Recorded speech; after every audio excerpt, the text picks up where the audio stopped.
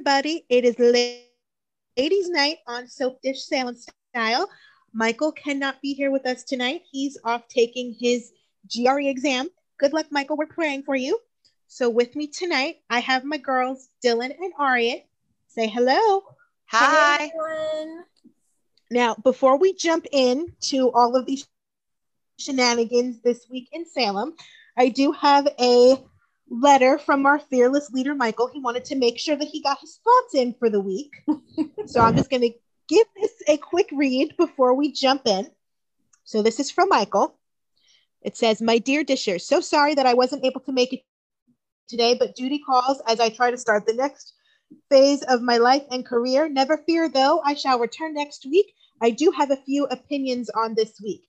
The pacing continues to be awful. It is to the point where I have become disinterested in stories I want to see because it's on for 1 to 2 days a week. It's sad to watch. I want more heat for this christening story. It's decent because of family moments, but I don't want to see 50-year-olds arguing about names and godparents. Theo is home, and based on spoilers, we're going to see him jumping around Salem. Hopefully, he's jumping a few bones along the way." I love Michael. "Sierra is safe, but she has no memory of Ben. Let's hope she takes this time to remember having a life outside of him before Ron pushes them back together. Lastly, I want to have an opinion on this murder mystery, but alas, it's only been on a few days. I will also be tweeting my opinions on the past week, so you all have my opinions, so I can jump into next week's podcast swinging.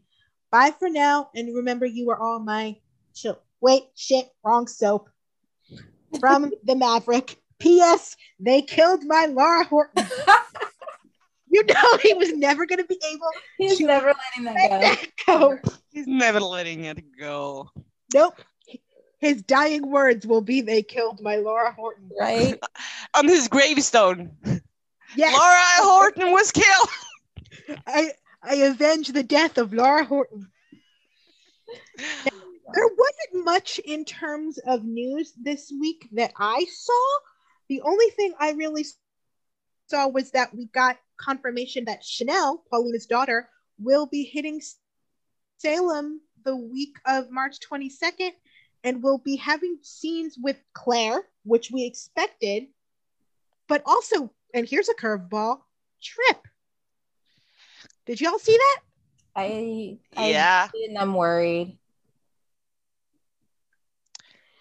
I don't know how I feel about that, to be honest. I don't know where they're going with this. Like I don't mind it because what I want them to give her an opportunity to interact with as many characters as she can to see where the chemistry lies. Exactly. Because I don't want her to be just like islanded off in segregation corner like they like they do on other shows. But at the same time, I know how these fandoms work. And just the idea that, and I know that there are people who are really, really shipping Trip and Allie. And there's a very ugly thing that happens whenever a Black female character is put into the sort of is put into the presence of an available white guy who fandom has decided they want with one of their white faves. And it happens on every show with every Black female character, from Maggie and Stephanie on Grey's to Bonnie on the Vampire Diaries to Iris on The Flash. They start getting harassed and bullied and hatred and racially abused. And I don't want that for her. I don't want that for her. Because she's also young too. From the looks of it. So I mean, I wouldn't want that. It's like I don't want that for her, but I know that it's gonna.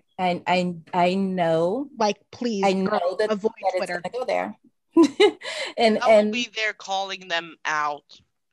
Yeah. I'm just gonna be so protective because I've seen a lot of what you've been saying towards Lonnie for Yep. the last few years. Exactly. Yeah. And I've called them out every single time I've seen it. So and it's like it's different, and I know it's not, and the thing is people are always like, well, that's what happens when someone gets in the middle of a ship. Yeah, it is, but it's always amped up, and it's different when it is a Black female character. The way that they attack them is different. The one thing I will say is the saving grace of this will probably be that nobody gives a crap about Trip enough to be upset. So that might be the saving grace of this. Right. I'm just curious how, because we have a spoiler of what Chanel is supposed to be doing. Not spoiler, but like theory.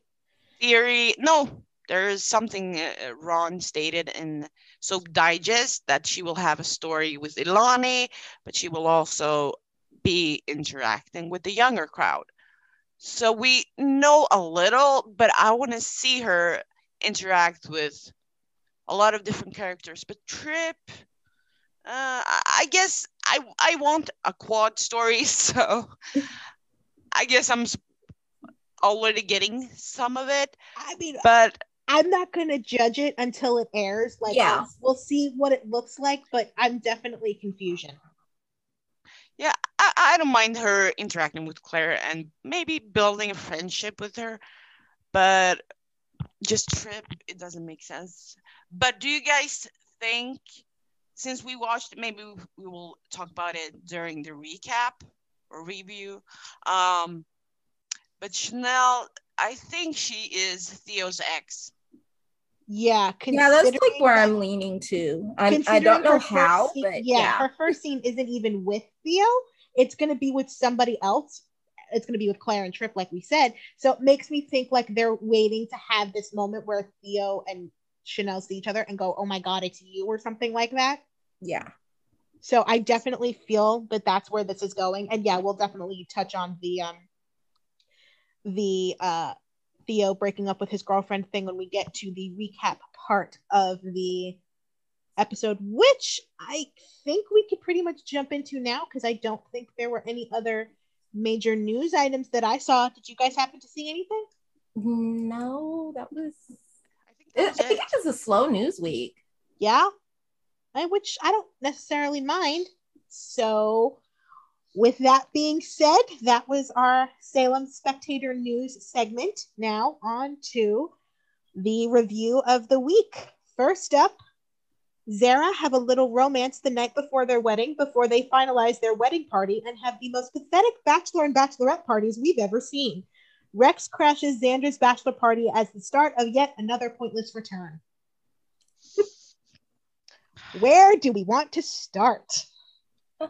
What's the point of Rex? I mean, you guys know I love my Rex in the version of Eric Winter. I was going to say, this is not the Rex we claim. No. What is the point of him? What is literally? Tell me what is the point of him? I honestly don't know. He literally came in. He was almost as big of a dick as his father was in the mid-90s. Like, he was showing he is every bit Roman's son in those scenes. The saving grace of that, was really no. I'm not gonna lie, Xander deserves it. But Rex came off so smug, and I was like, yeah, dude. And it's so weird because they've been over, like in soap terms, they've been over like forever. So like, dude, what? Yeah. Yeah. And like, this is in 2003. Rex was a bit of an asshole back then. I'm not gonna lie. But he had the growth. And to him, like, come back to, like, I don't know. I don't get the writing for Rex. This whole thing makes absolutely no sense. Sarah and Xander have, I mean, at least Jack is Xander's best man makes a little more sense. Right. But Bonnie as Sarah's maid of honor. Listen, I gotta give it to her because she was mentioning my girl. So I was like, yeah. It was just so like strange. The only thing that I could come up with as an explanation for that, it was supposed to be Maggie. And when Xander like gets, over his heartbreak or whatever at getting stood up, and he starts trying to piece together, okay, how this happened, he's probably going to have a conversation where Bonnie's going to be like, oh, well, she was happy and excited and, right, looking forward to the wedding. So that'll probably like get his wheels turning, like, okay, well, if that was the case, then why didn't she show?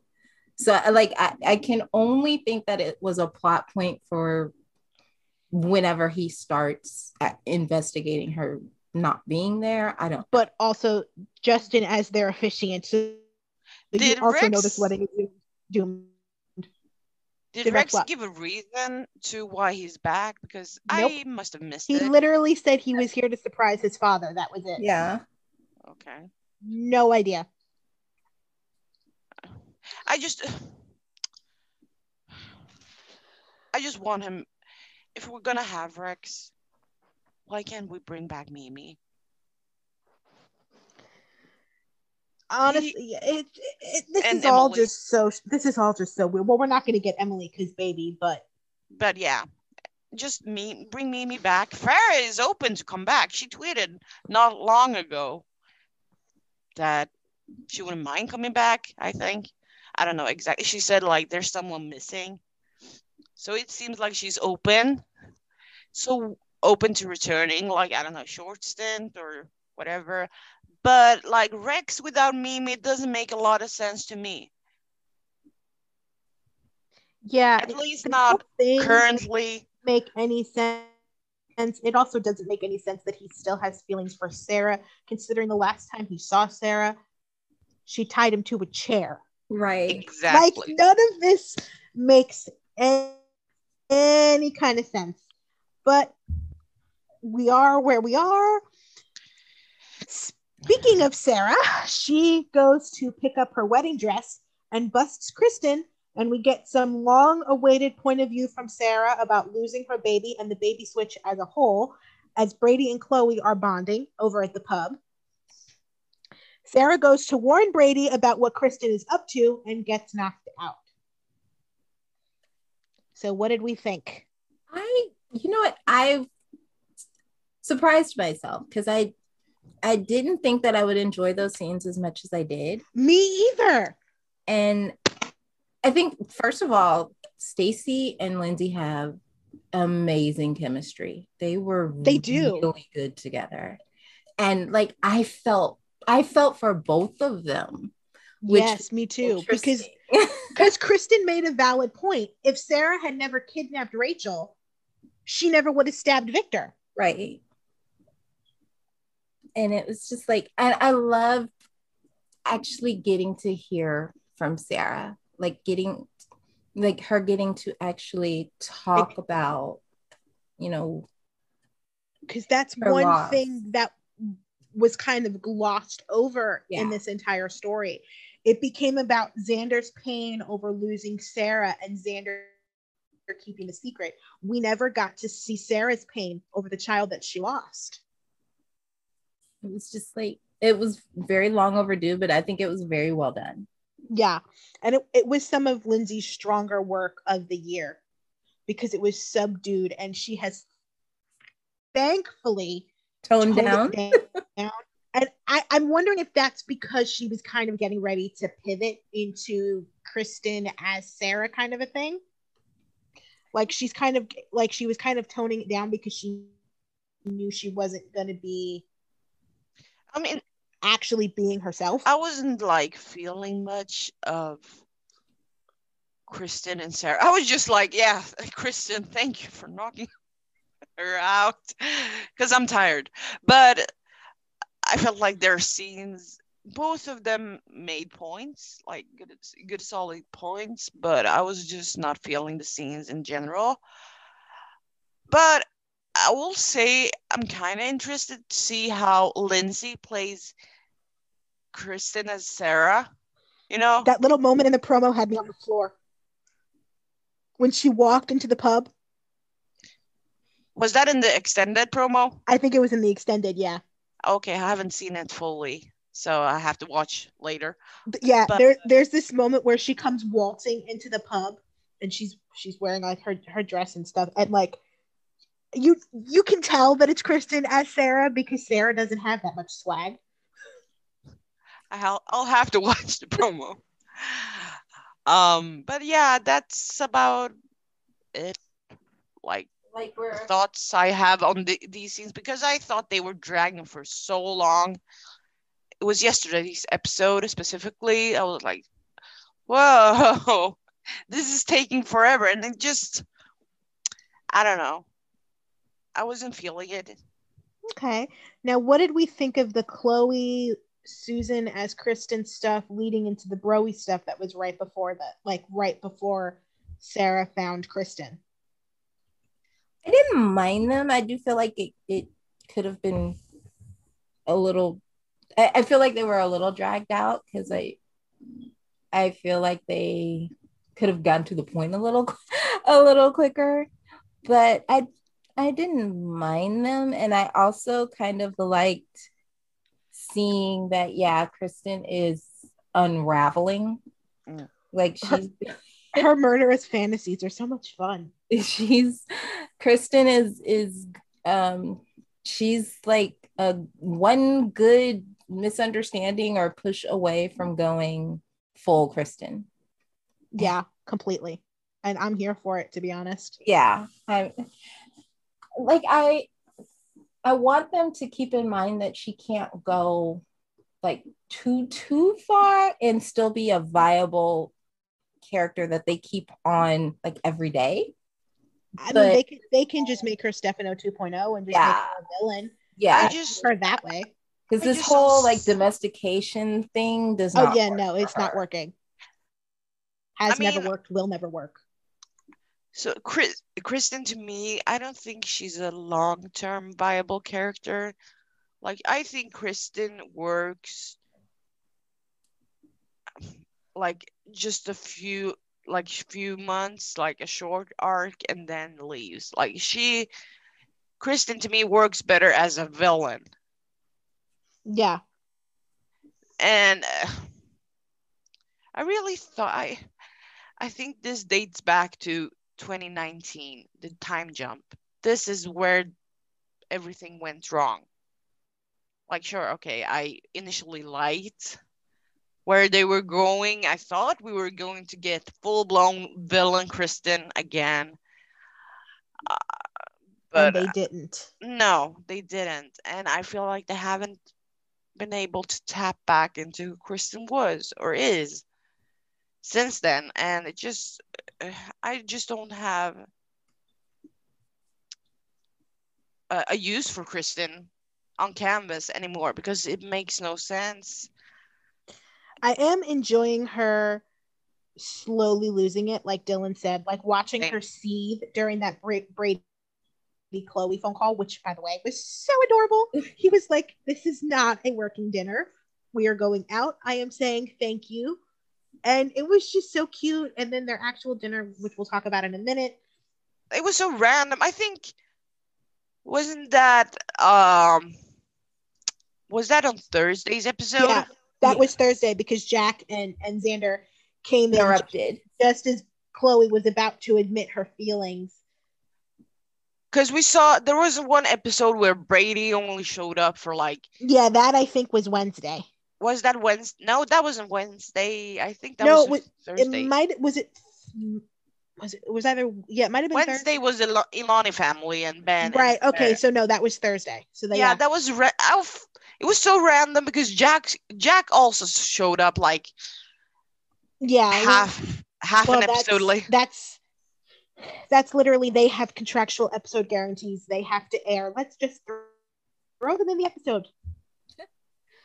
Yeah, it was weird. Like, just like 30 minutes into the episode or something like that, Brady showed up or something. It was just like the pacing makes no sense. I loved like Brady and Chloe at the pub, and then Brady when Xander and Jack showed up, and like Brady having absolutely no fucks left to give when it came to Xander's wedding. It was like, I don't care. Sandra was all excited. I'm going to wear a kilt. And Brady was like, oh, yeah, I don't care. Oh man, it was literally the best ever. And then when Brady and Chloe went back to the townhouse and they had that little scene about the sandwich, I'm not even going to lie. My brain went to the gutter. I just want them to get together already. Please give me Broy. Please. Like, I know Brady's gonna Brady, so it's gonna eventually it's gonna go sideways. But please But give me like, Broy. Let her have the little girl have this. they talked about. Like, just please give it to me. And I've never shipped them this hard. I didn't even ship them this hard the first time. Like with Kyle and Nadia. Like I would have been happy with Chloe and Philip. Me too. Like if I can't have that, give me Chloe and Brady. I'll be happy with that as well. Like just either or. I'm easy. I'm very easy to please here. Yeah, just please, and the chemistry again just leaps off the screen in a way that hasn't in years. They're just and they're so pretty. Like I'm being shallow, but they're really pretty together. It's so perfect. And they just fit. And so I like it. I'm enjoying it. I want it. Give it to me. Exactly. Let me have a nice thing. Give me a nice thing. Please. I would have preferred. I feel like Chloe is being wasted. Like I've said many times. She has been wasted in this story. I'm not a fan of Broy, but when they have Philip back and not utilizing a Chloe Broy triangle, but do this Kristen, Susan, Broy mess. That just like threw me out of it immediately because that a missed opportunity with this triangle with Philip, Chloe, and Brady and Chloe. That would have been much better. I mean, that triangle drove story for almost a year in the early 2000s. So it would have been awesome to see them try to go there. Especially with them older and having the history that they have to play with. There's also a chance that they could absolutely still go there. Once they implode Briston, which I think is eventually where this is going, because I just don't see how Briston survived this, to be honest. If Brady and Chloe eventually get together, I could see Philip's jealousy starting to kind of pop up, and then Philip trying to make a play for Chloe while she's with Brady, and then pulling up the triangle that way. They might just be waiting to kind of remove Kristen from the whole story to begin with before they go there. I could see that. I also can see like a whole, and I don't know, maybe it's just like the romance writer in me coming out, but I can see like a whole fake dating thing going on where with Philip and Gabby, where like he's trying to make Chloe jealous, she's trying to make Jake jealous, and then they have like all of this mess where it's, you know, like a little square within a triangle, within two triangles really, because you've got like Chloe, Philip and Brady, and then you'd have like Gabby and Jake and I guess Kate. But I hate saying that she's a non-factor because it's Kate. No, but she's absolutely a non-factor in this story. She's been a non-factor in pretty much all of her stories for like the last few years. It's like, yeah. So I can definitely see them getting back around to some sort of Chloe, Philip, Brady interaction, just because it makes sense. And it doesn't make sense to have that on the canvas available to play and not to play it. I would rather see that, even if I'm not a fan of Broy. I just don't feel anything like for the pairing, or just feel I don't see the chemistry. But I would prefer a triangle with these three characters. It would make more sense. So I just feel like Chloe is being wasted in this currently.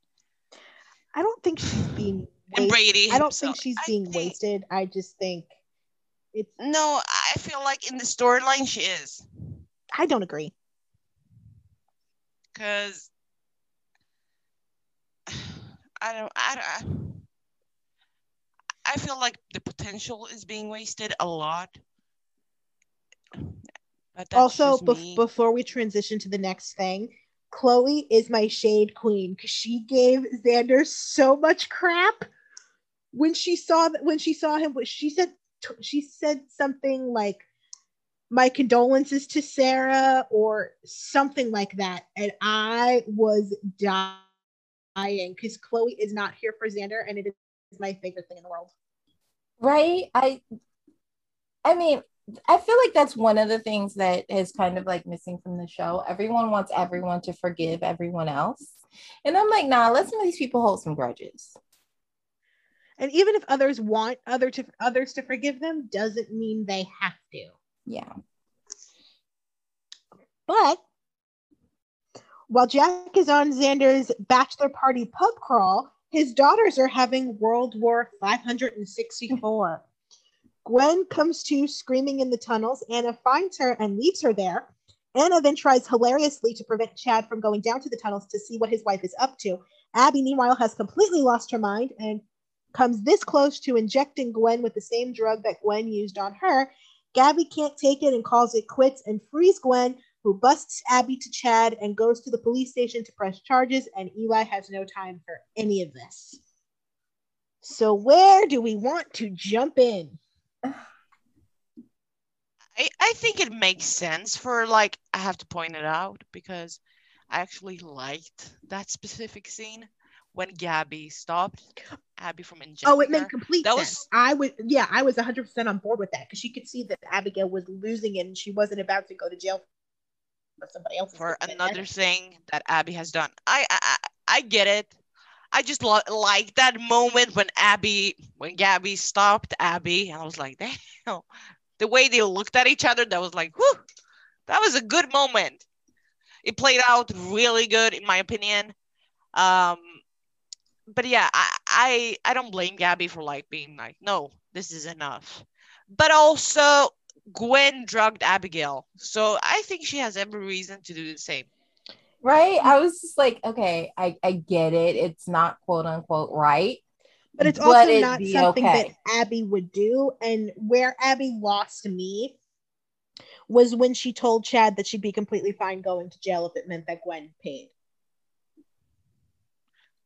That when you're a mom and you've already spent so much time away from your kids because of your various stays in mental hospitals, and you're willing to sacrifice time away from your kids for revenge, that's where you lose me. And by the time she comes around and realizes that it's not worth it, I think it's going to be too late. I feel like I have to pivot to Kristen as well because she's not mentioning her kid either. And like she's focusing on something else rather than like because of her daughter.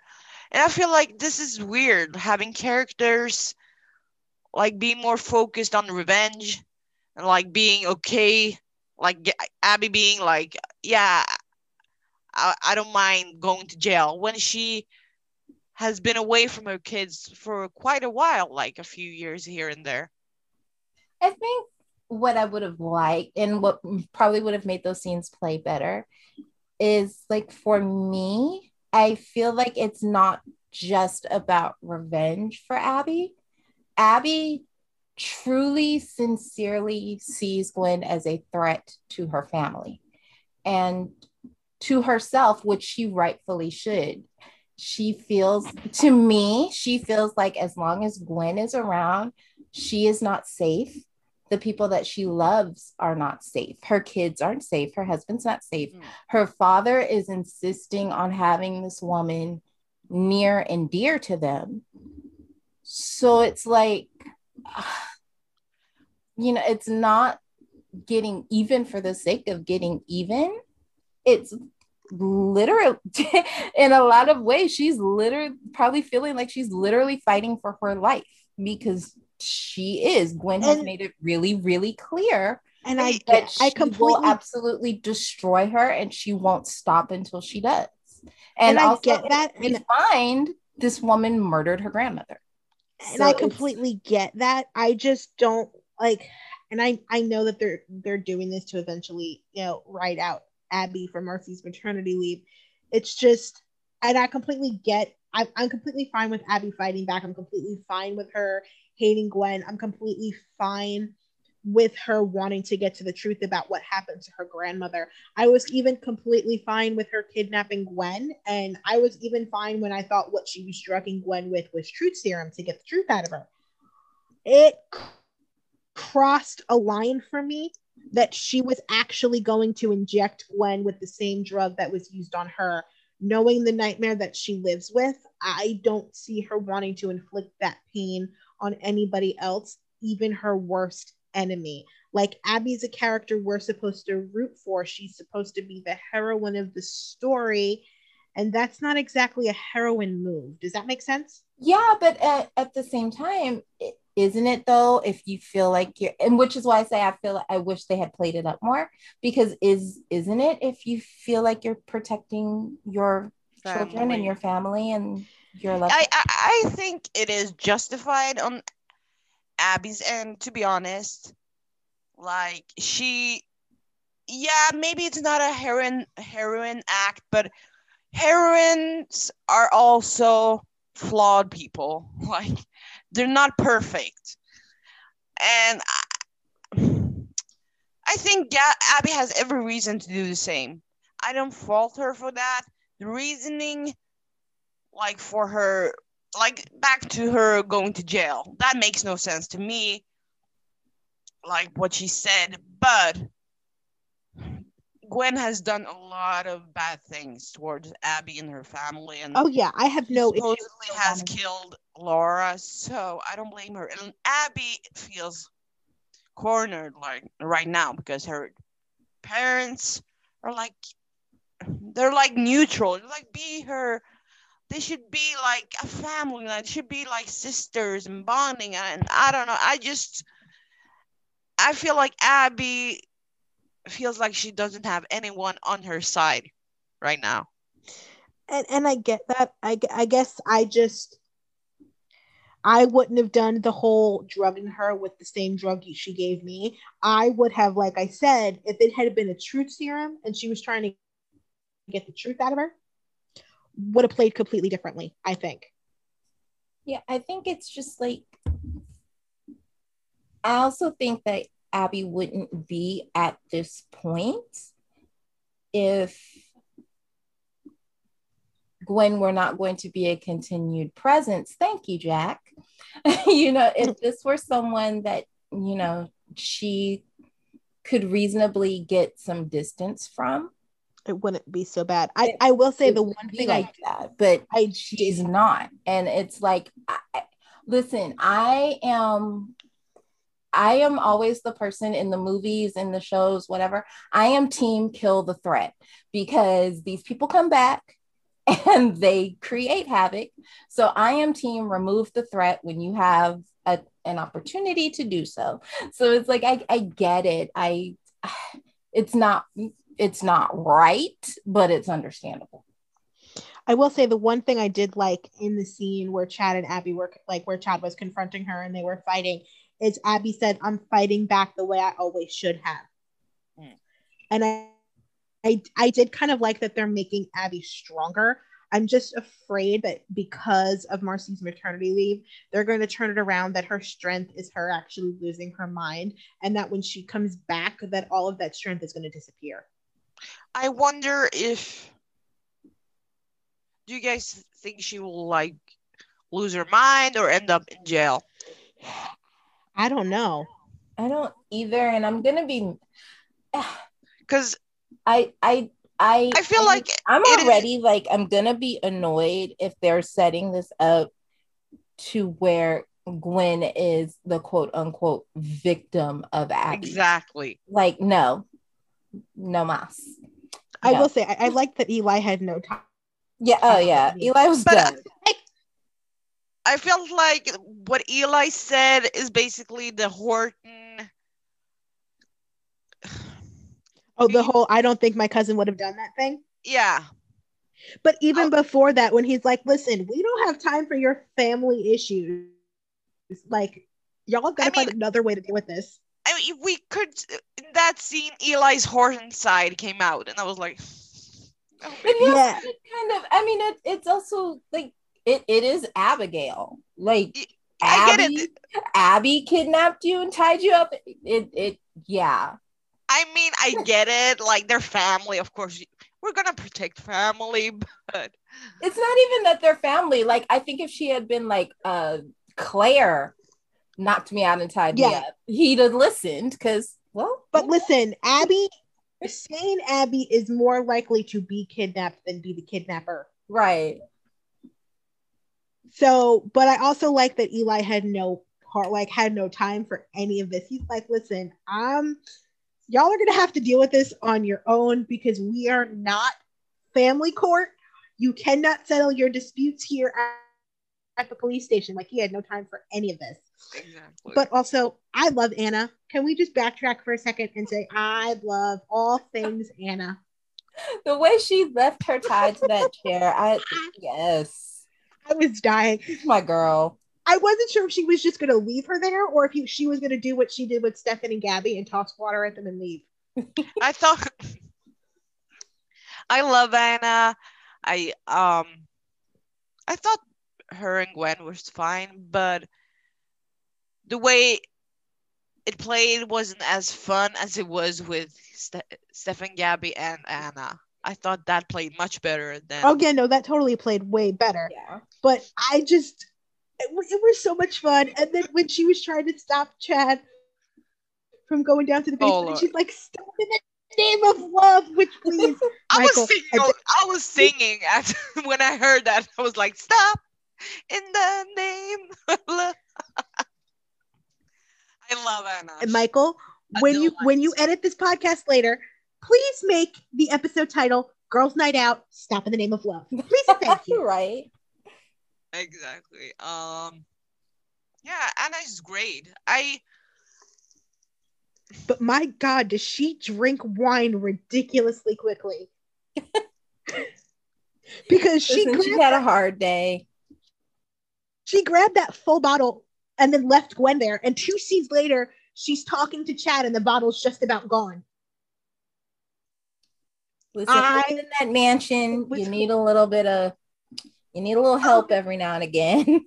Oh no, it was great. I was having a blast with Anna. Anna is so much fun. I need her around constantly. Anna and Eli were the best parts of. Imagine if like Anna and Paulina meeting. They need to be best friends. Please. Listen, Anna used to be a designer.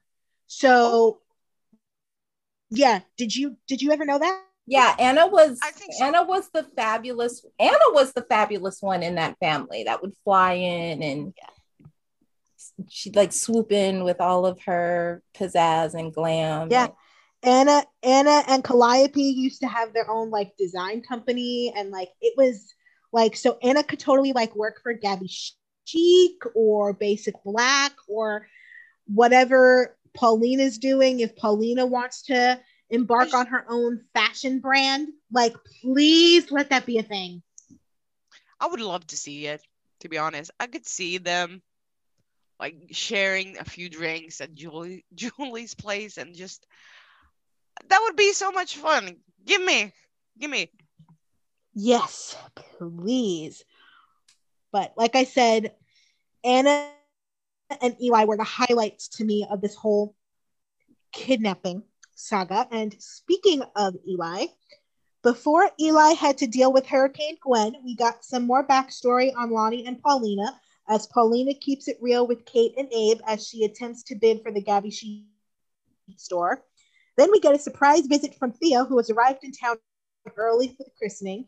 We get a really sweet scene with Lonnie where we find out he and his girlfriend have broken up, and Lonnie asks him to be Jules's godfather as Eli meets up with Valerie to ask her to be Carver's godmother. The entire family meet at Julie's place so they can ask Abe to be Carver's godfather and Julie Jules's godmother. Things don't go as planned when Paulina assumes she's meant to be Jules's godmother and leaves before anyone can tell her different. So, where do we want to start on what was arguably the highlight of the entire week? Oh, it was so good. It took up, I was surprised, like, on Thursday, when I edited all of it, it was like 20 minutes of Ilani family. Was it? Like, I think it was Wednesday, wasn't it? No, it Wednesday? Thursday. No, wait. No, it was Wednesday. It was Wednesday. Wednesday. Right. It was Wednesday. You might have edited it Thursday. Yeah, right. No, yeah. Wednesday's episode had like 20 minutes of Ilani family. Sorry. That is correct. Where do I begin? I thought someone else has to begin because I have so many thoughts. It was all so good. Let's start with the backstory more so into Paulina and kind of finding out about Lonnie's childhood a little bit. Because we haven't really heard much about Lonnie's pre-Salem life, so it was kind of nice to see what her life was like and to hear what Paulina was like, which can kind of give us an idea as to what Chanel was like, because if Paulina was willing to get Lonnie a pony for her birthday, is she getting her daughter? We can start with that was Tuesday's episode. So I loved hearing the backstory of Paulina and a little bit about Lonnie's childhood, because we have wanted it for so long. And I thought the scenes were just like a delight because it felt natural, right? Exactly. It felt so realistic because like I could see like a real couple having this conversation, talking about their family and whatnot. So it just played out so beautifully. And I'm thinking, based on what Lonnie said about Chanel, it wasn't much. Like she said she had a daughter. Lonnie was the oldest. I feel like maybe Chanel might, I don't know, I'm just like theorizing here, but I could see Chanel being jealous of how Lonnie was, like how, I don't know how to say it, but like how Paulina might have spoiled Lonnie. Yeah, Lonnie might have been the favorite and Chanel might have a little bit of jealousy. I felt that. And what else did they say exactly during Eli and Lonnie's discussion? That Paulina's husband, or it might be ex-husband, I don't know if they specified. Yeah, Uncle George. Yeah. Uncle George was the house husband, and Paulina, I loved that. And Paulina was the one who had the money. So it was kind of nice. And then while that conversation was happening, we had the completely amazing conversation with Paulina, Kate, and Abe. Ooh, I love that. She was speaking so much truth, and man, did it get some so Twitter racist. Right? People, all she spoke were facts. Literal facts. One untrue thing. She was like, I loved seeing Paulina call the lack of diversity out, and Kate, I don't know, what the hell? Yeah. Did you hear when she said, like, what are you, the diversity police? I was like, girl. That was so cringe. But I like that Days is willing to call themselves out here. It's about time, in my opinion. Yeah. And I want to say, like, this proves they can get it right. So can we stop getting it so ridiculously wrong? I agree. It's interesting how just the mere mention of race has people so tight. It is very interesting. And what it tells me is that a lot of y'all don't have the Black friends that you think you do, because if you did, you wouldn't be so defensive, surprised and offended by these conversations happening.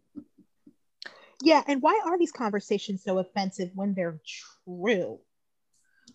Like, it seems to me like people might be more offended at the possibility that their show might be changing and evolving, and they were perfectly happy to keep it quite white.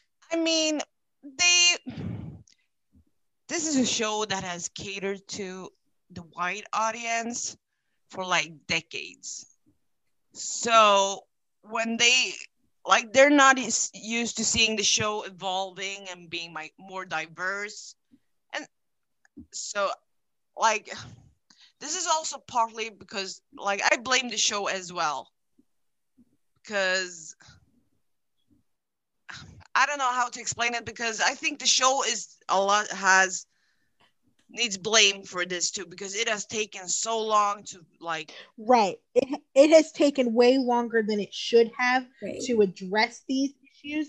These issues never should have been issues that needed to be addressed in the first place. So while it's good that they're finally addressing them, A, why did it take so long? And B, why were these issues even a thing in the first place?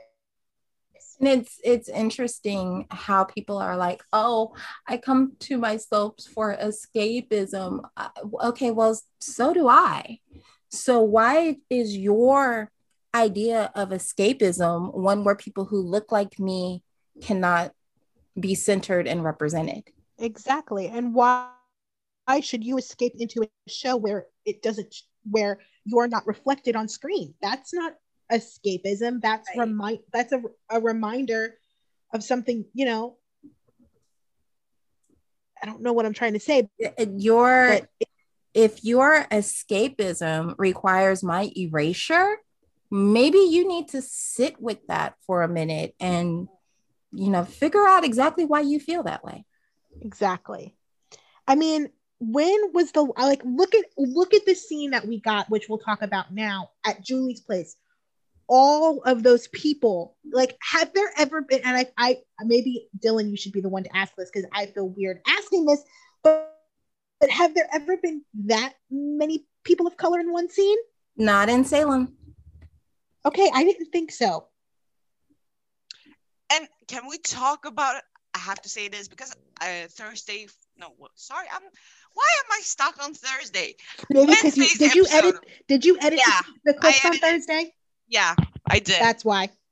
But anyway, Wednesday's episode. Oh my God, the many different family dynamics between Ilani's family. We have Julie, the grandmother, and the great grandmother. We have Valerie, the grandmother. We have Abe, the grandfather. We have Theo and Lonnie, like her brother, the uncle of Carver and Jules. We have there was so much, and I loved it.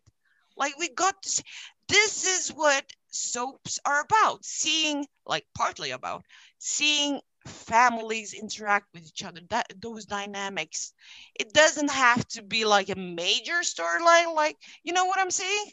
Yeah. Like, just seeing that was so heartwarming. It was so good. And also, before we switch to Theo, because I want to spend a little time on Theo too, but I also kind of want to shout out the moment where Ron took the Twitter drama over the summer that happened with Sal's hair and actually put it into the script and made it a moment. What did we think? Did we expect that? Because I certainly didn't.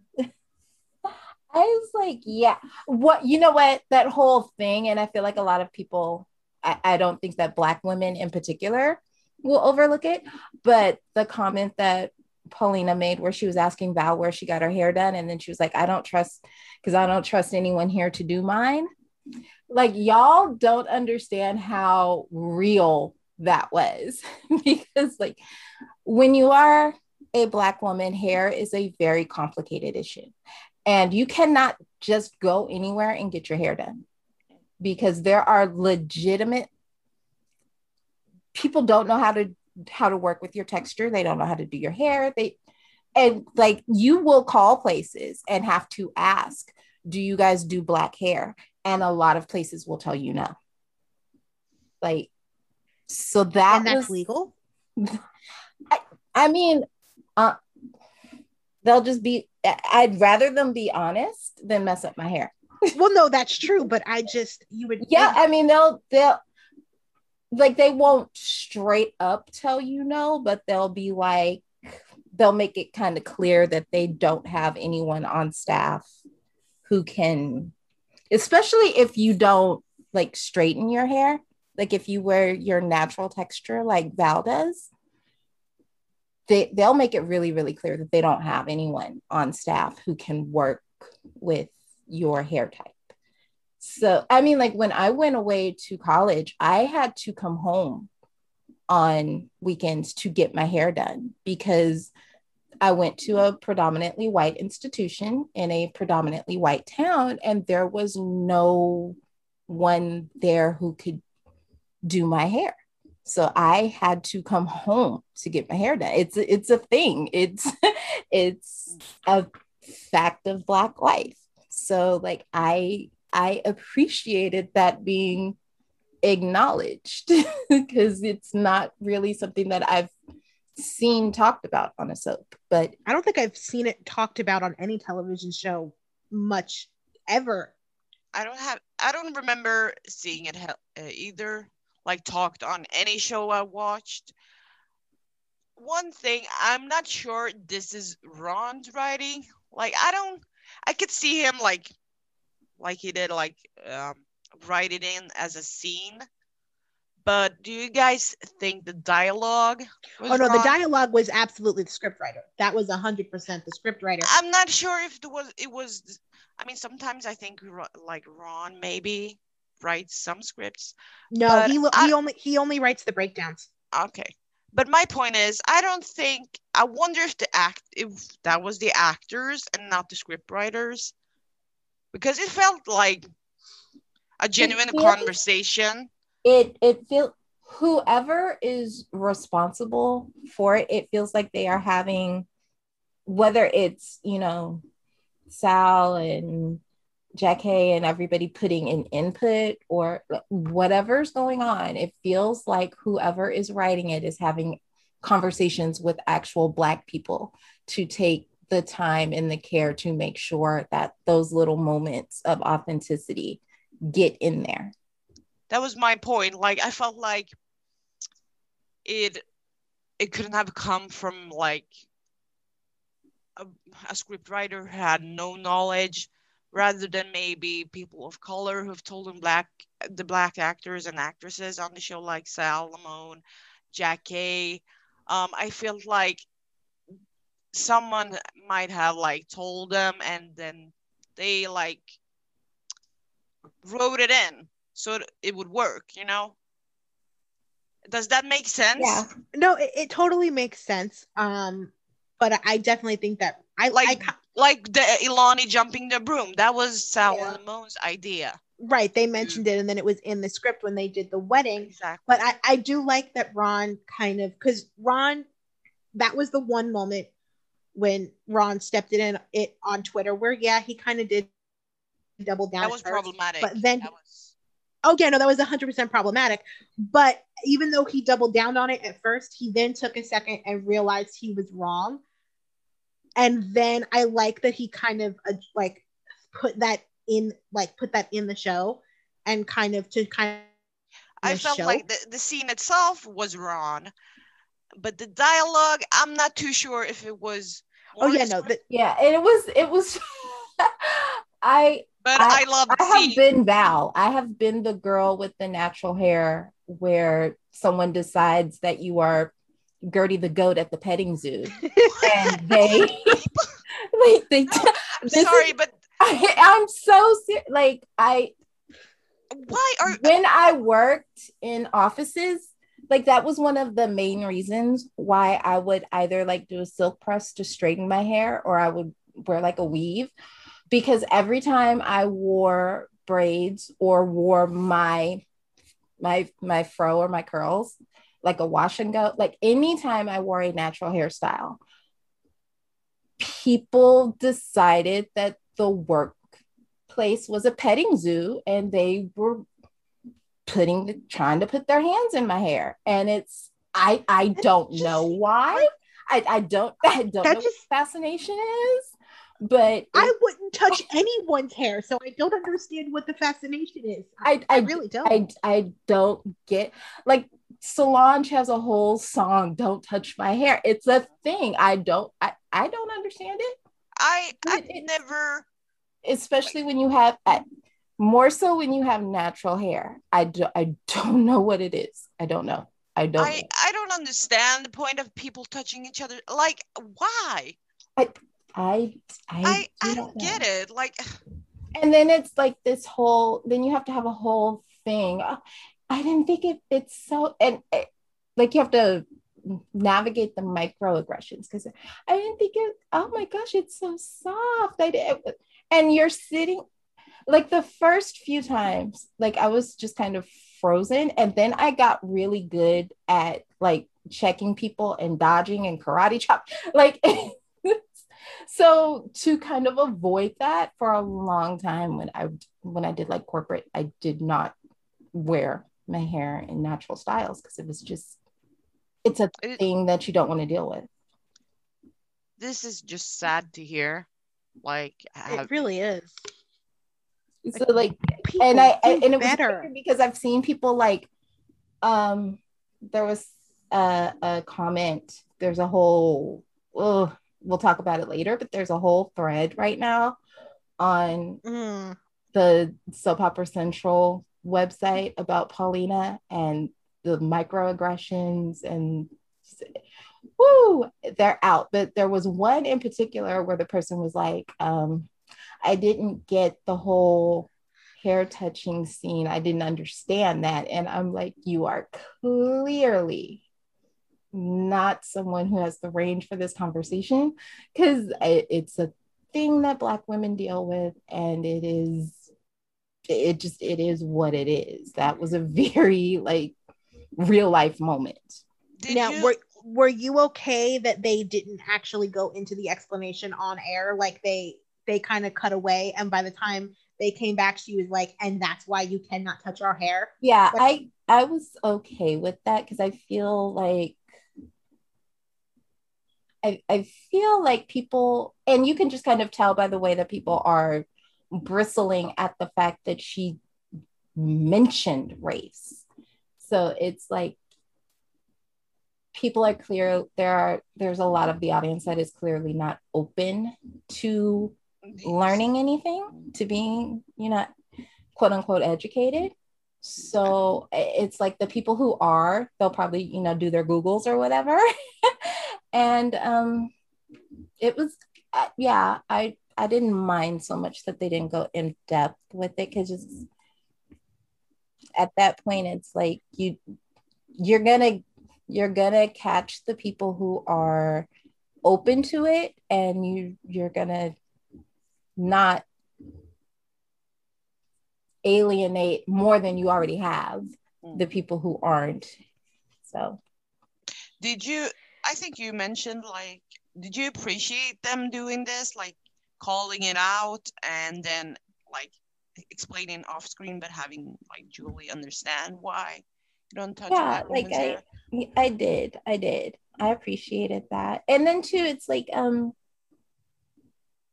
was a very, I also liked the fact that, because that's how it happens. People don't necessarily, quote unquote, mean to be offensive. I don't think that they understand that you're literally treating me like Gertie the goat at the petting zoo. I don't think that they really understand that you're kind of dehumanizing me when you don't even like, not that it's any less uncomfortable when you ask, but like at least ask. so I can tell you no. But it's like, but people won't even, they'll just reach. And it's, yeah. So that was like, that was a very real moment. That was a very real thing. And I think that they handled it well.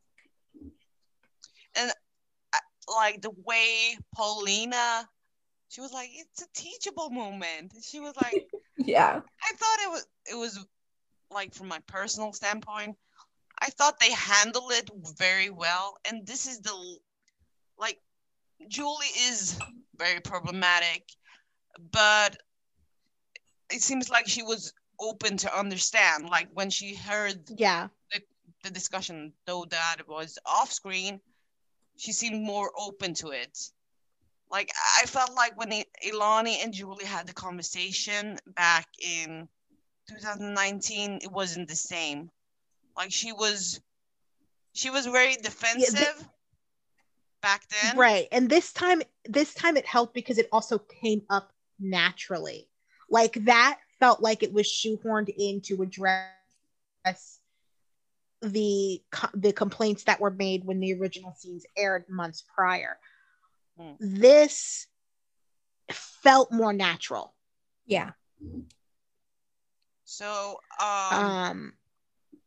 what did we think of the whole godmother thing and Paulina making the assumption? And Val's face, I love her. Julie's face. Julie was like, listen, I think Paulina knows. I think she was just, I don't know, I have a feeling Paulina knows that she's not the godmother. Yeah, definitely. I kind of got that feeling.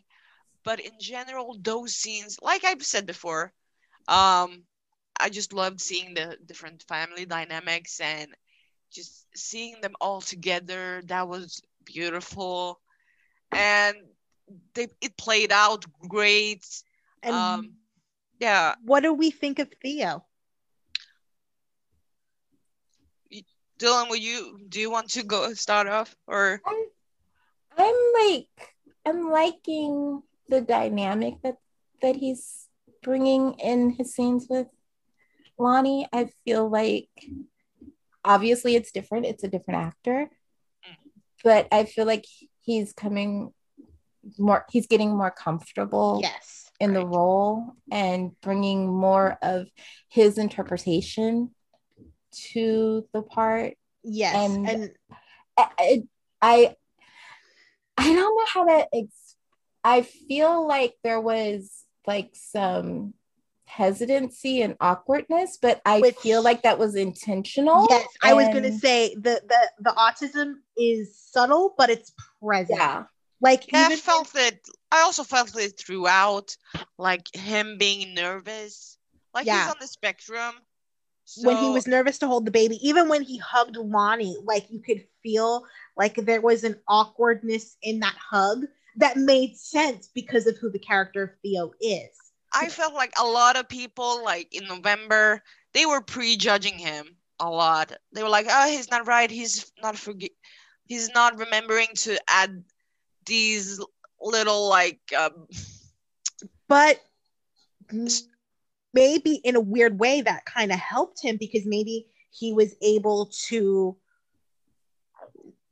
I felt like he toned down the charm. I don't know, quote unquote, toned down the charm. And like he was like the mannerisms and like his body language, and it was like it flowed naturally in these scenes with Lonnie and Theo. So I felt like he didn't get enough time to do it the last time. But I also feel like maybe some of the comments maybe made him like if he saw them, made him like think, okay, maybe I really do need to kind of dig deeper and figure out how to do this. Yeah. Because I didn't quite get it right my first time. So now he's really kind of digging in. And it's not as present as it was with Kyler. Like with Kyler, he did it where it was more present in the way he spoke, in the way like and in other things. But with this, it's there. It doesn't have to be as in your face, but it's definitely there. Does that make sense? Yeah, and I also feel like I also think it might people not need to kind stand out in a way. Like what is he, like 25? Yeah. Maybe being on his own, he was able to kind of figure out a way to like, I don't know if blended's the right word, but kind of make it subtler, so to speak. yeah, I just, yeah, I feel like people do kind of need to keep in mind that the way in which you might be expecting autism to quote unquote present is not necessarily I have the a way that relative. it does for everyone. And Exactly. even people who Right. even people who are on the spectrum, their presentation can vary depending on, you know, whether they're comfortable or whether they're agitated, what, you know, so like I just want people to be a little more open to Understanding it. seeing Theo act and behave in a way that maybe is different than what they assume it should be. Exactly. I have a relative, like my cousin's son is autistic, and it's way more than you can tell. Like he's now like he's a few years younger than me, and you can tell. But like I felt like people like exactly what you said, Dylan. I feel like people have a certain expectation how Theo is supposed to behave, and everyone is not the same. And it's just like I don't know how to say this, but Yeah, it's a spectrum, and it's a spectrum yeah, for a reason, because everyone's presentation is not the same, and exactly. it's not going to necessarily match what you think it should be based on, you know, your own ideas. Because I mean, it's like a lot of Right. people Right. have ideas that they've gotten, you know, based on movies or whatever, and those aren't always particularly accurate, because a lot of the time they're not coming from people who are on the spectrum, so you're getting an outsider's view of what they think it should be. And so I mean, I just want people to be a little more open and a little more patient and just a little more accepting. Exactly. I'm definitely here to see where Theo's story goes, and we all agree that Chanel is the ex-girlfriend that he broke up with. Yeah, Yeah, that's what I think. I I gotta say, I loved seeing Theo mention. You should have named her Theodosia. I'm so scared that Julie's gonna be mad at him for it too. He has got to let that go. Listen, I love it. I hope he calls her Theodosia when she grows up. Theodosia and Stefania, they have it in for my girl. Like, And I need Carver to tease her. Listen, I can't wait when they totally grow up. But anyways, I just liked seeing Theo remember that, and the writers remembering that as well. That was like great. But in general, I've always loved Lonnie's dynamic with Theo. I love their sibling dynamic, and it was so beautiful how his reaction when he found out that he was going to be the godfather of It Jules. was so cute. it was. And he was like, are you sure? Like, I just love them. And oh my God, that scene when Lonnie picked Jules up and like gave her to Theo. And I love that Lonnie kept dropping hints like, you're going to be in town more for christenings, for birthdays. Like, Yeah. they kept saying, Theo is back. Theo is back. Theo is back. And I'm like, yes, let him stay. I was like, he better. And I love Cameron in the role. I love him. Yes, I love him too. Like, this is maybe, like, let's see, he had like 3 episodes back in November, so this is his 4th, and I'm sold. Like, I felt like Cameron has done a great job. It's not exactly the same as Kyler, but it's his take on Theo. Which I'm really, really enjoying. I'm gonna be honest. I felt like Kyler did things better, but I feel like I'm preferring Cameron in the role. I think, how do I put this? I think Cameron can kind of balance. Like with Kyler, the autism was very at the forefront of who Theo was. But that's not all that Theo is. I think Cameron's going to be able to balance the autism as a part of who Theo is, but still be able to show us the fleshed out whole character that is Theo. Does that make sense? Yeah. I also feel like with Kyler, we were getting an introduction. It's sort of like Theo's autism was his defining.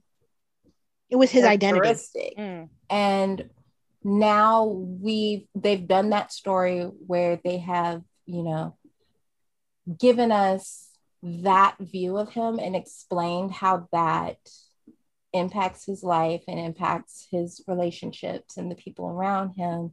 And so there's an understanding with the audience as to how that part of who he is,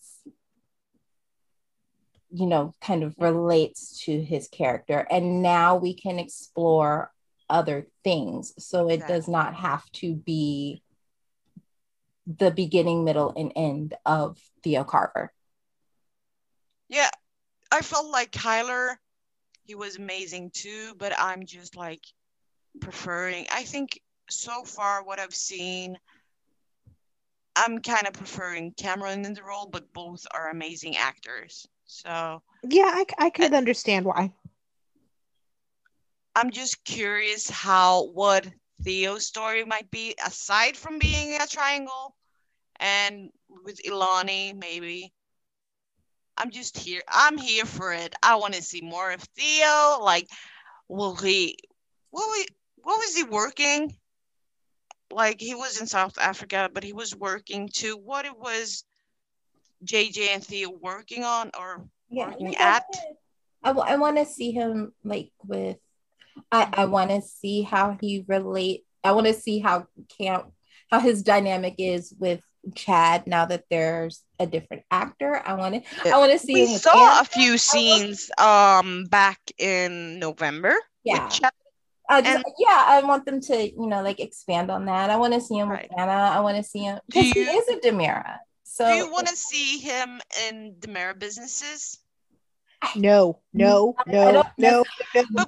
my question was, what was he doing? JJ and Theo were working together, I'm assuming, because he mentioned something in November. What were they doing exactly? I don't know. I can't remember. I might have to look that up. Yeah, I have to look that up. What were they doing with when Theo was working for DiMera? No, Theo and JJ were working. Both were in South Africa. I think it has something to do with like helping people, because JJ's like a medic training and Theo is like using his computer skills, I think, to like help them. Because I don't know what would be interesting to see Theo do, aside, like, I'm not talking with his family, I'm not talking in relationship, I'm talking individually. What would you like to see? Honestly, I think for Theo, like, I would love to see him stay in like the tech support role of his, like, I love seeing computer nerds on TV. It's just a thing I love.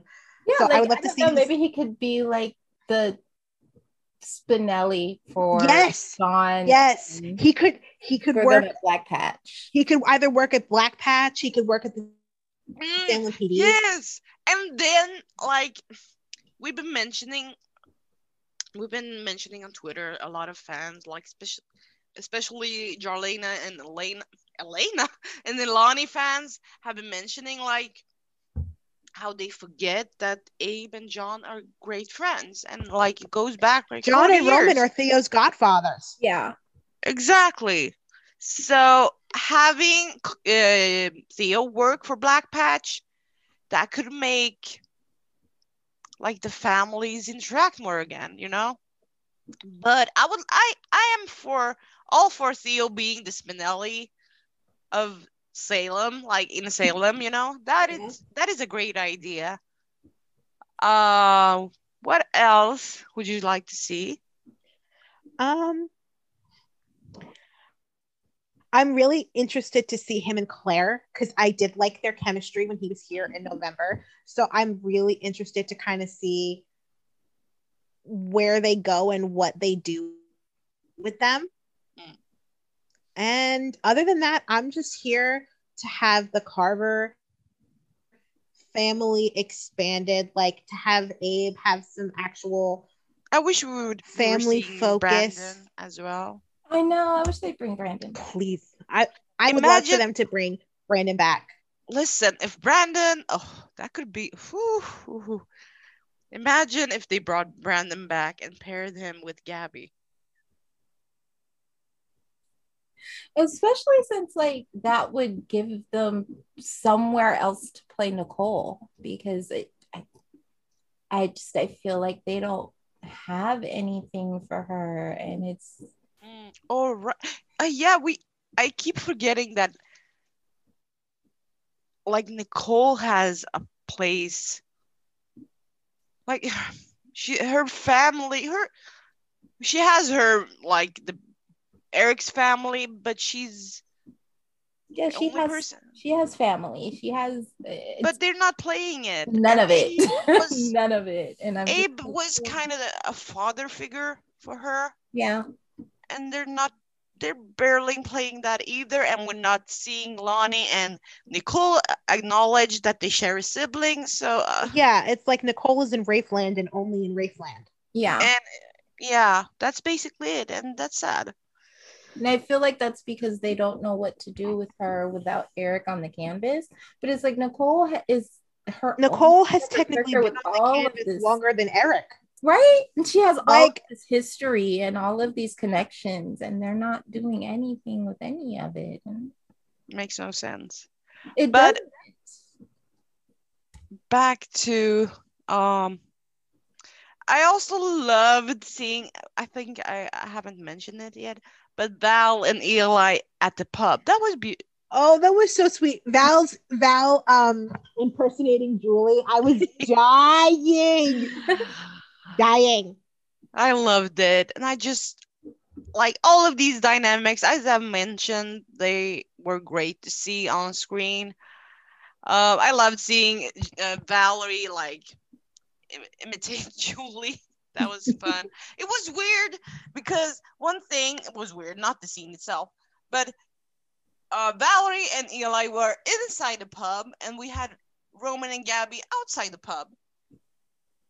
Like, yeah. Oh my God! But was that that wasn't the same? That wasn't the same day, though, was it? Wasn't Roman? It was the same day. It was exact same day. Yeah, but that was like weird. On New Year's Eve. We can pivot into Gabby, I assume now. No, we'll pivot. I have that towards the end because I completely forgot about it. But you know what? Screw it. We'll move it around. We are free flowing it today, so we will move into that random as hell. Roman, Gabby. Look, if that is not set up for Roman and Kate reuniting, I'm going to be emailing somebody. Please, because it was so otherwise random. It makes no sense. But we should also probably discuss the Jake and Kate and Gabby thing that preceded that conversation, because I am so done with insecure Kate. I'm so done with it. I could scream. Kate is not this insecure. Ever. Like just stop it, please. Go ahead. Sorry. The Roman and Gabby scenes, they were random as fuck. But They were random, I but they actually weren't. didn't mind them. I thought that was great. No, I didn't And mind it either. It was just so strange. The only thing that took me out is like his daughter's in jail and he's chatting it up with Gabby. yeah, that's true. Yeah. I didn't mind. Like, I actually can see why Roman defended Kate. Like, it made sense. And props to him because he is actually recently, because like if you look at Steve, like whenever like Steve is the capital of bad mouthing women and like nobody says shit to him when he does that, but Gabby bad mouths Kate and Roman shut it down real quick, so I was proud of him for that. Yeah, I thought they had like he has like good dad energy, you know? he has really good dad vibes, and I felt that kind of thing going through their scenes, and it makes sense because of Ariana, and you know, so there is like a family connection there. I don't know. I'm just look. All I'm saying is when he was like, Kate could do better, I'm like, yes, you're better. Go get her. So, I mean, if that's not where they're going with this, they've got to give me something. Please. Give me Broy, give me Lumi, give me Kane Rum, please give me Lumi. something. Listen, give me Lumi. Give me Lumi. But what did we think of the Jake and Gabby scene? That Gabby went to Jake and told him what happened with Gwen, and then the rejection for the millionth time. Like, do we care? Honestly, because I don't care. I'm over her letting him treat her like trash. Like, I'm over that. I don't need to see any more of that. So like I guess right now what they're doing is Gabby's going to quote unquote give up, and then I think Jake's going to realize, oh crap, I really do want her, and he's going to be the one doing the chasing. But it's like at this point, dude, you're gonna have to grovel because you've been sort of awful.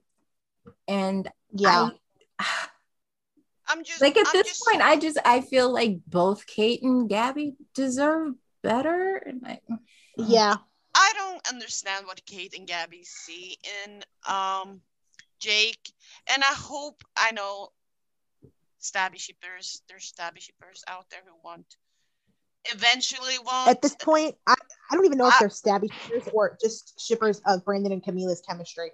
I think I can't speak for them because I'm not a fan of Gabriella, but like personally for me, I hope this is a closing chapter of Jake and Gabby. I don't think they're a good pairing in my opinion. I can already tell you it's not, because they're gonna pivot back to them. I know, but yeah, I think Gabby deserves better. I don't understand what Kate sees in Jake either. This is just not making any sense to me, but that's all I got about that. I know that they're going to go back, and I know that they are I know that they're I know that Jake and Gabby as a couple is where the story is going to end. I just need them to have him put in a lot of work for them to get there, because he has not been that great to her. And I don't like, Gabby may not be like my ultimate favorite character, but I don't want to see her settling for someone who has not treated her as well as she should be treated. And I know that even though this is where they're going to end, I don't want to see Kate like completely devalued and diminished on their way there either. So it's like, really, I'm team woman here in this story. Like, please be respectful of and take care of your female characters in this tale, because a lot of us are attached to both of these women and want them to be. We just met Jake. Like, no shade. Like, Yeah. no hate to Brandon. No shade to Jake. I know he's got his, like, no shade. But we have known Kate and Gabby for a very long time, and I think for the audience, a lot of our investment is in making sure that both of these women are okay at the end of this, and neither of their characters are damaged or diminished. So, like, just keep that in mind as we get to wherever it is we're going. And I almost wish that Jake was chasing Gabby instead of Gabby chasing Jake. Like, yeah, I think that's where they're going to pivot to, but it's like they need to pivot there quickly, because if it were me, this is probably what I would have done. I would have done the scene where she came in, and walks in and sees Kate and Jake in bed together, like when she had that little pop-in visit before Thanksgiving. That was fine. When she came back, however, I would have come back on the arm of Li Shin. Right. And then come back either way, because I like him. Yeah, no, perfectly. But like, she should have come back on the arm of some fabulous man, and Jake is seething with jealousy, and then Jake proceeds to chase her, because their entire relationship, Gabby has always been the one chasing Jake, first because she thought he was Stefan, and now because of how she feels about him. And it's just not a good look to constantly have her being rejected. And I just need a pivot point. Yeah. And then I wish, with the whole Jake and Kate thing, I wish they hadn't gone the "this is true love route." I wish they never even put them together. Like, but it's like, if they were going to do it, I wish it could have been more along the lines of, we're friends with benefits, scratching an itch. That was basically all they ever needed to be. The minute they made Jake and Kate this undying relationship and turned Kate into this insecure mess of a woman, I'm just like, no. Yeah, I don't want to see, like, I know you guys talked about it, like, you guys want Jake to chase Gabby, but I just don't care about anything Jake related. I think he's a waste of character, waste of Brandon's talents, in my opinion. And it's funny because Brandon loves to play Jake. He prefers Jake over Stefan. I can see why he does. To be honest, Stefan has a lot of baggage. Yeah, Stefan's a hard character too. Yeah. I mean, let's be honest. He was pretty much the thing is, people dead in the water until that recast. Because 100%. Like, I feel like it was Brandon's recast that saved that character. Because had Tyler been the one to have like, if it was Tyler in the role when Stefan died, nobody would have given a shit. Right. I felt like exactly like you guys are saying, Brandon saved the character. I felt like Stefan is more complex than Jake, I'd say. The thing is, I think they could have kept Stefan, and have him as the bad DiMera, Like, they could have had, either have him acknowledge what he had done was bad and horrible, but still kept him as a bad, like, evil, not evil, but the bad DiMera, like that an dynamic EJ type. Huh? Like an EJ type? Yeah. So I feel like having Jake is kind of pointless, because we know nothing about Jake either. They haven't developed him, and just like pivoting back to Jake and Gabby is not gonna do much for me, because Jake is basically a throwaway character. If he leaves tomorrow, it won't make a big impact on canvas,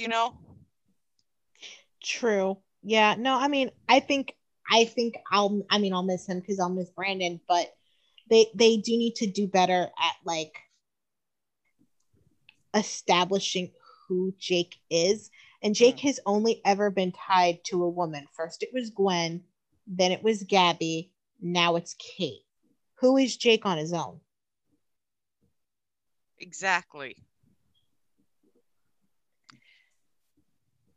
So I'm not quite sure where to pivot to from here.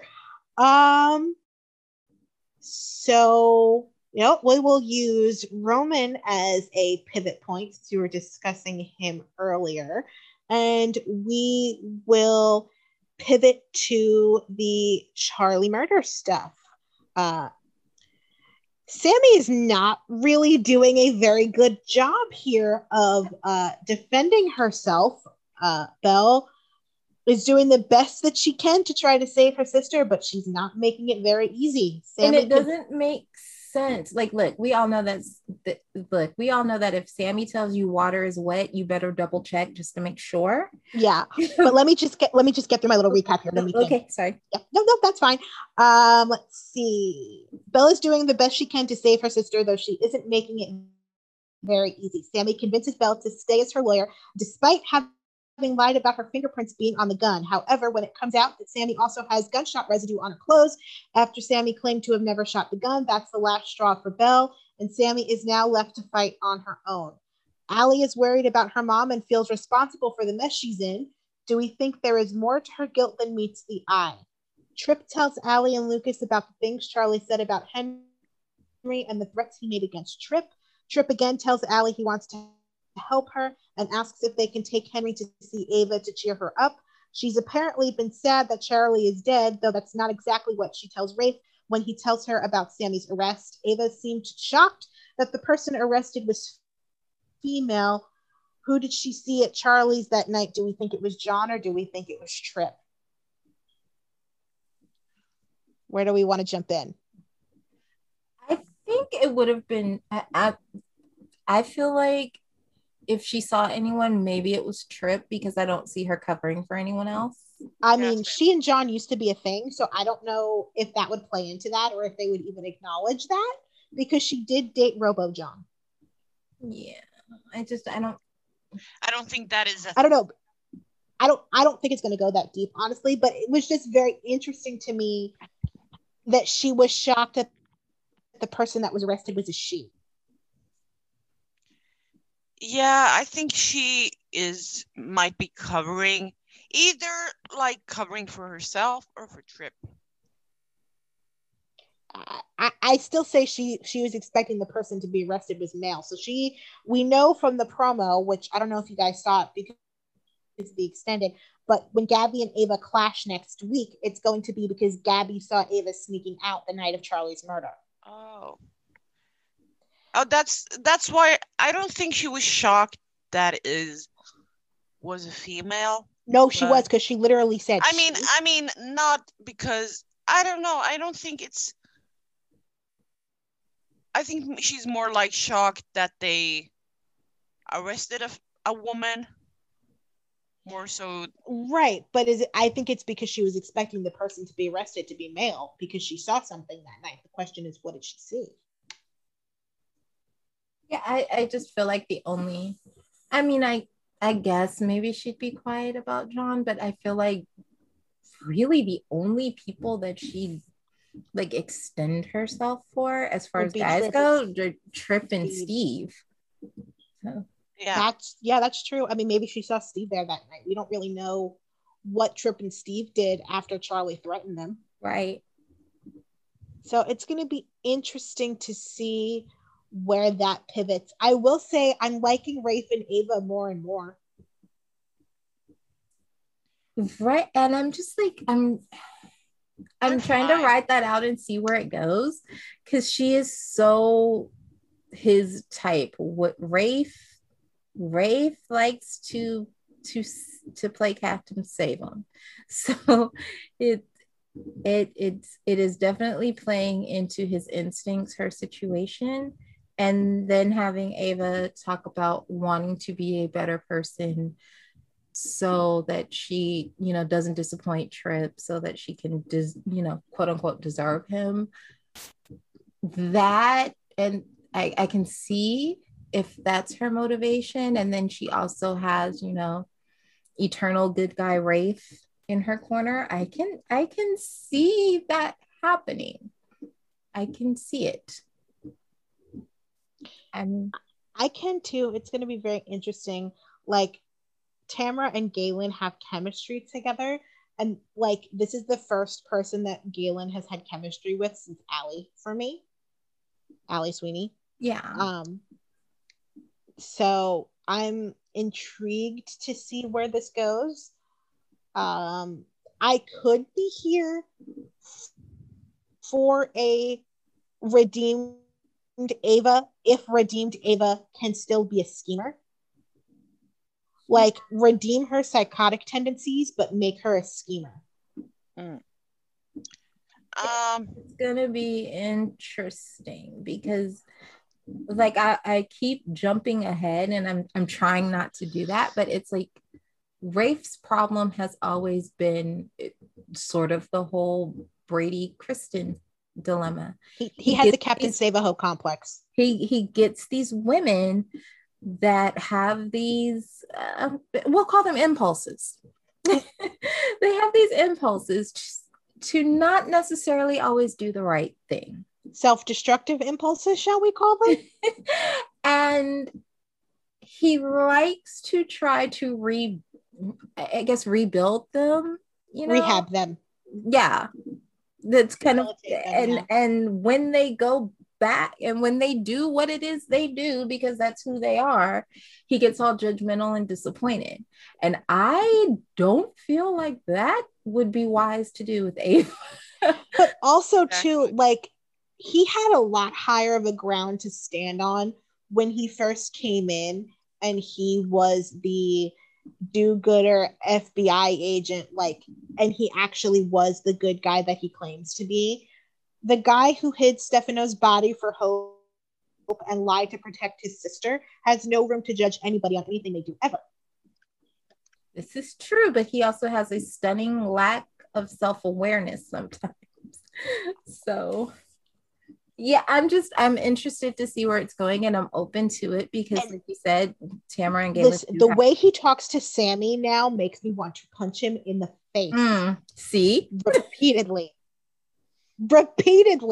Like, just, I mean, Belle is allowed to have, as you say, smoke with Sammy after everything that Sammy has put through. So Belle giving her attitude through all of this makes complete and total sense. Rafe acting like the smug asshole in these scenes just makes me want to punch him. It's weird because, like, first of all, dude, it was Charlie, and second of all, it's Sammy. So, like, bring it down some notches, okay? I will say the Sammy Belle scenes were probably my other favorite of the week, because Belle constantly calls Sammy on her shit, and it's amazing. I love their dynamic on screen. Like, I love seeing Belle call Sammy out and Sammy being Sammy, Hurricane Sammy.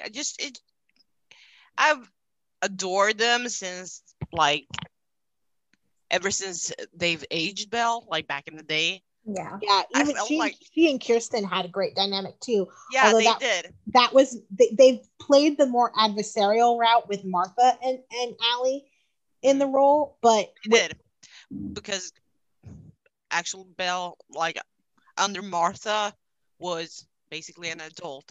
But I felt like they've always kept this consistent with Belle and Sammy. Like, Belle back in the day, at least under Ron. Like, Ron has always kept them. Yeah, that's true. Adversarial. But I've always loved watching Belle and Sammy since, like, they haven't been like aged, like, since Belle has been aged. I've always loved seeing them, like, for 20 years now. Oh, it's one of my, like, the final scene between Kirsten and Allie as Kirsten getting ready to leave, the final scene with Sammy and Belle with Kirsten in the role when they just had ice cream and talked about their relationship problems. Like, that's probably one of my favorite Sammy Belle scenes ever. Yeah, I've always liked seeing Belle, like being the person who calls her out, like as in now under Martha, that is. So it has stayed consistent, and I think it's great. But like Belle still has that unconditional love for Sammy, and she will. It's nice because, and Belle's like the one person that Sammy will kind of let call her out without going completely nuclear. Yeah. Yeah. Because I love that Sammy's like, I get it. I'm awful, but we're family. And at the end of the day, that's all that matters. I get that you hate me. You don't even have to like me, but I need your help. Yes. But I don't understand. Here's, and going back to what I think, Dylan, you were going to say before, Sammy's not thinking clearly. So obviously she's protecting somebody. Right. And we're going to find out who next week. But like, you shot the gun. They're going to do the GSR tests. So right. Like, why are you lying? That's what I don't get. She is protecting someone, and I think that someone might be Allie. I think she thinks that she's protecting Allie. Does she see? Here's John. Here's my thing, though. Well, I had originally thought maybe Lucas too, but after the scene in the promo where she's like, "Will you keep my secret?" It's obviously not Lucas related. Because I thought that maybe because Lucas is the one who told her, and she hopped on a plane, and when she got there and she saw that Charlie was dead, that maybe she thought that Lucas beat her to it. No, it's weird because, like, look, like I was saying, it's like I said earlier, Sammy lies. We know this. If Sammy tells you water is wet, you're gonna have to double check to make sure that water is indeed wet. But she doesn't. She's not. She doesn't lie for no reason. Stupid. He's a smart liar. Exactly. And it's like, if she's gonna known. Lie, it's not something that can easily be disproven 5 seconds after it comes out of her mouth. Exactly. So it's like she would have had a story to explain. Right. She's flying by the seat of her pants, and it shows. It's really weird for Sammy, which makes she's panicking. Yeah, she's absolutely in panic mode. And I think she's so afraid that Bella's gonna walk because of what she did that she's afraid to tell her the truth. Yeah. But I think the reason why Sammy might be afraid to tell Belle something is because Sammy might have seen or is covering for John. Yeah, that could be. It's definitely she might be protecting Belle and protecting by her covering for John. I don't know. I'm just like, that's true. Because if she were protecting Allie, I think she would talk to Belle about it. Because Belle would get it mother to mother. Exactly. Because Belle was this close to getting Claire out of Salem when she thought that Claire might have blew up Ben and Sierra's wedding. So she understands the desperation of wanting to protect your child. So if she were protecting Allie, I don't think she would hide that from Belle. Yeah, so maybe the John thing might be why Sammy is like being quiet and like lying through her teeth. So I'm going to be really interested to see where those scenes go next week. Now, how did you feel with the Allie and Lucas scene and Allie feeling very guilty for everything? Like, do you think that she just feels guilty because Charlie was her rapist and she feels like Sammy did this because she's trying to avenge what happened to her? Or do you think her guilt might be a little bit deeper than that? they want us to suspect that it's deeper, but I don't really know that I don't really think that it is. I think that Sammy and Allie, by virtue of being the two, like, quote unquote obvious choices, are probably the two people who absolutely didn't do this. So Yeah. But I do think that at some point someone is going to think that she did. And I feel a Bianca Montgomery moment coming with the whole where like basically the whole town was in on the Michael Cambias murder cover up to protect Bianca. I feel like Allie is going to be our Bianca in this situation, and there's probably going to be more than one person covering for what they think she did. Well, I think Allie is going to end up, either Kate or Allie or both are going to end up moving into suspect number one, because it's going to come out next week that the gun that killed Charlie was Kate's gun. And we already know that Allie tried to use Kate's gun on Tripp. Right. So it's going to be very interesting to see where that pivots to. How did we feel about Allie and Tripp taking Henry to go see Ava? Why? I didn't hate the scene as much as I thought I would. The scene didn't play out as bad as I thought they would. Oh yeah, because Soap Opera Digest completely missed the mark in how they described them, but that's nothing new. Maybe a scene was cut, by the way, in between, like, Tripp wanting her to go to, I don't know, it felt like something might have been cut, but anyway, I don't know. I just felt like the moment Tripp showed up in that scene with Lucas and Allie, I was like, why? It was going so well. I don't actually hate Tripp, but like going from who he was from like a few months ago to this loving character makes no sense. It's such a weird, abrupt turnaround. Yeah. Which, I mean, it's throwing me off. I like that he's trying to like be like, I think I kind of like that he's trying to, I like that he doesn't hold a grudge against Allie for what she did. I like that he can see that she didn't do it on purpose. And I think it would play a lot easier for me that he cares about this child if he didn't spend the last 6 months pretending this child didn't exist. Yeah.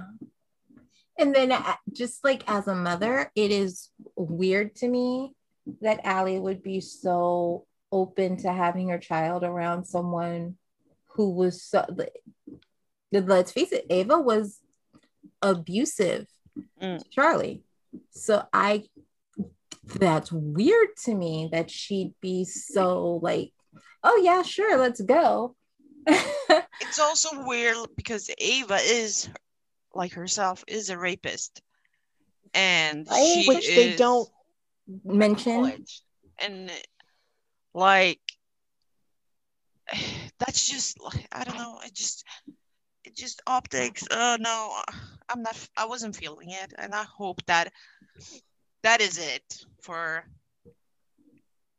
those. I hope so. But the lack of conflict was odd to me, because the lack of conflict and hesitation, because I don't feel like that's, I don't. Well, I don't think realistic. I don't think that Ava is going to have much conflict with Allie because she feels guilty because of what she did to Charlie. And I think that Allie feels so much guilt over what she almost did to Tripp that I don't really think she's, and Ava stopped her from doing that. And I think she's just happy that Ava's not holding a grudge on the fact that she didn't, like, over what she almost did. Like, there's a lot that's not being addressed that should be. It's just, it was a little too happy family for everything that's going on under the surface. But it also felt awkward too, which kind of makes sense given everything. I just hope that they don't try to make this into a new family unit that we don't need. Yeah. And like I don't need to see Ava and Sammy as dueling grandmothers. Like I don't need to see that. So like, yeah, no. It's going to be interesting to see where this all ends up, but we've basically talked about everything except one story. This wasn't supposed to be the last thing on the docket, but here we are. Sierra is desperate to get out and save Ben from Evan, who is lying in wait to kill him at his apartment. She manages to get a message to Ben, who's at the police station trying to track Evan down with Sean. Sierra manages to break a pipe and attempts to use it to break the glass, but she releases gas into the room and causes an explosion. Meanwhile, at the police station, Ben is rapidly losing his patience and calls Evan, but Sean stops him before he can say anything. They trace the call and realize Evan is at Ben's place. Over at Ben's place, Evan is spooked by the call, goes to leave, and Claire shows up, so he takes her hostage. Claire gets him to admit Sierra is alive and that he has her. She tries to convince Evan not to kill her, but he won't listen. Sean and Ben show up. Claire manages to get away from Evan, and then Sean fights Evan for the gun. It goes off and he gets shot in the leg. Ben takes Evan at gunpoint off to find Sierra. By the time they get there, the room has exploded and Ben has to search through the rubble to find her. He does and brings her to the hospital where Sean, Belle, and Claire are having some adorable, cute family time. And I'm so bitter that that one Sean and Belle scene that was previewed in Soap Opera Digest got cut. Just going to put that out there. Where do we want to start? In fact, I think I'm probably going to start this off and get my fangirling out of the way because I know you two have a completely different take on this story. But I have to say, I really enjoyed this. I know a lot of people find the psychic connection between Ben and Sierra cheesy, whatever. I loved it. I loved the fact that he was able to sense her and feel her and hear her. Like that moment made me scream. I love the fact that he could feel that he was in danger. I love like the fact that he wasn't waiting. Like once they got to Evan, he like grabbed Evan, off they went. I loved all the moments of once Ben found Sierra and he was holding her and like trying to get her to breathe. The moment he said the Romeo and Juliet dialogue had me crying. Then the moment that he started breathing, like she started breathing and he's like, oh, thank God. And then when Evan came to and tried to kill, like, and was getting ready to kill them, and Ben was just like willing to die right next to her. And the last thing he said was, I love you. And then just before the gun goes off, Evan, like a beam comes down and just knocks Evan out. Like I loved all of that. I also loved that Claire fought for herself. Like she managed to like elbow her way out. Like I kind of just loved everything about this.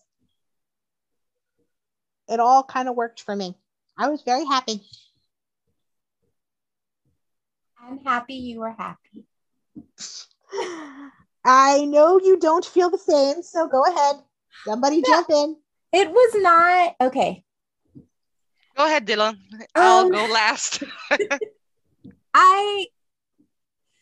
Okay.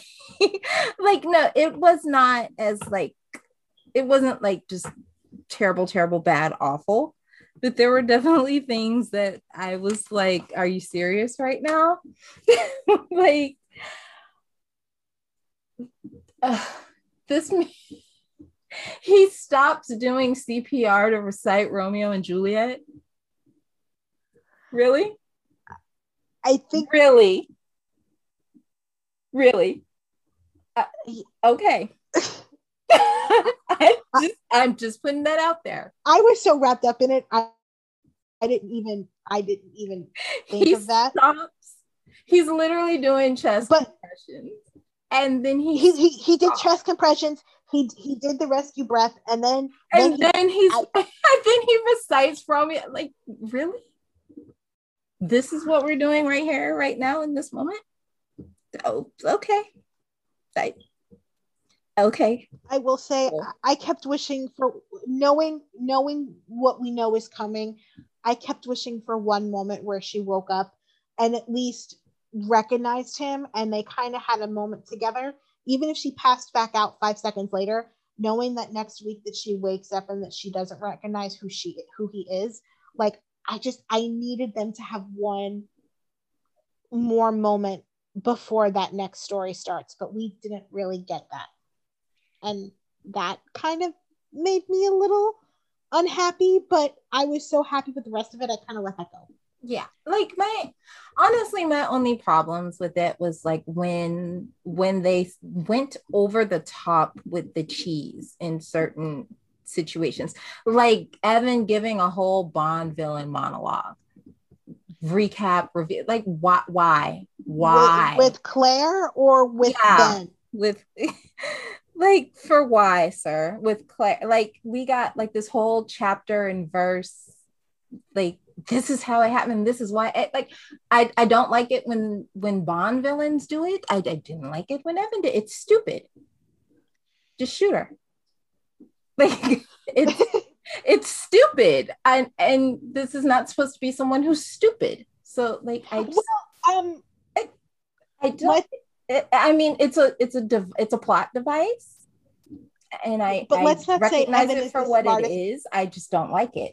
But Evan is not the smartest tool in the box. Let's just put it out there. He's dumb. He's always been dumb. So him doing something dumb isn't exactly unexpected, because granted, he's a lot smarter now than he was the first time we saw him. Yeah, but that's not saying much.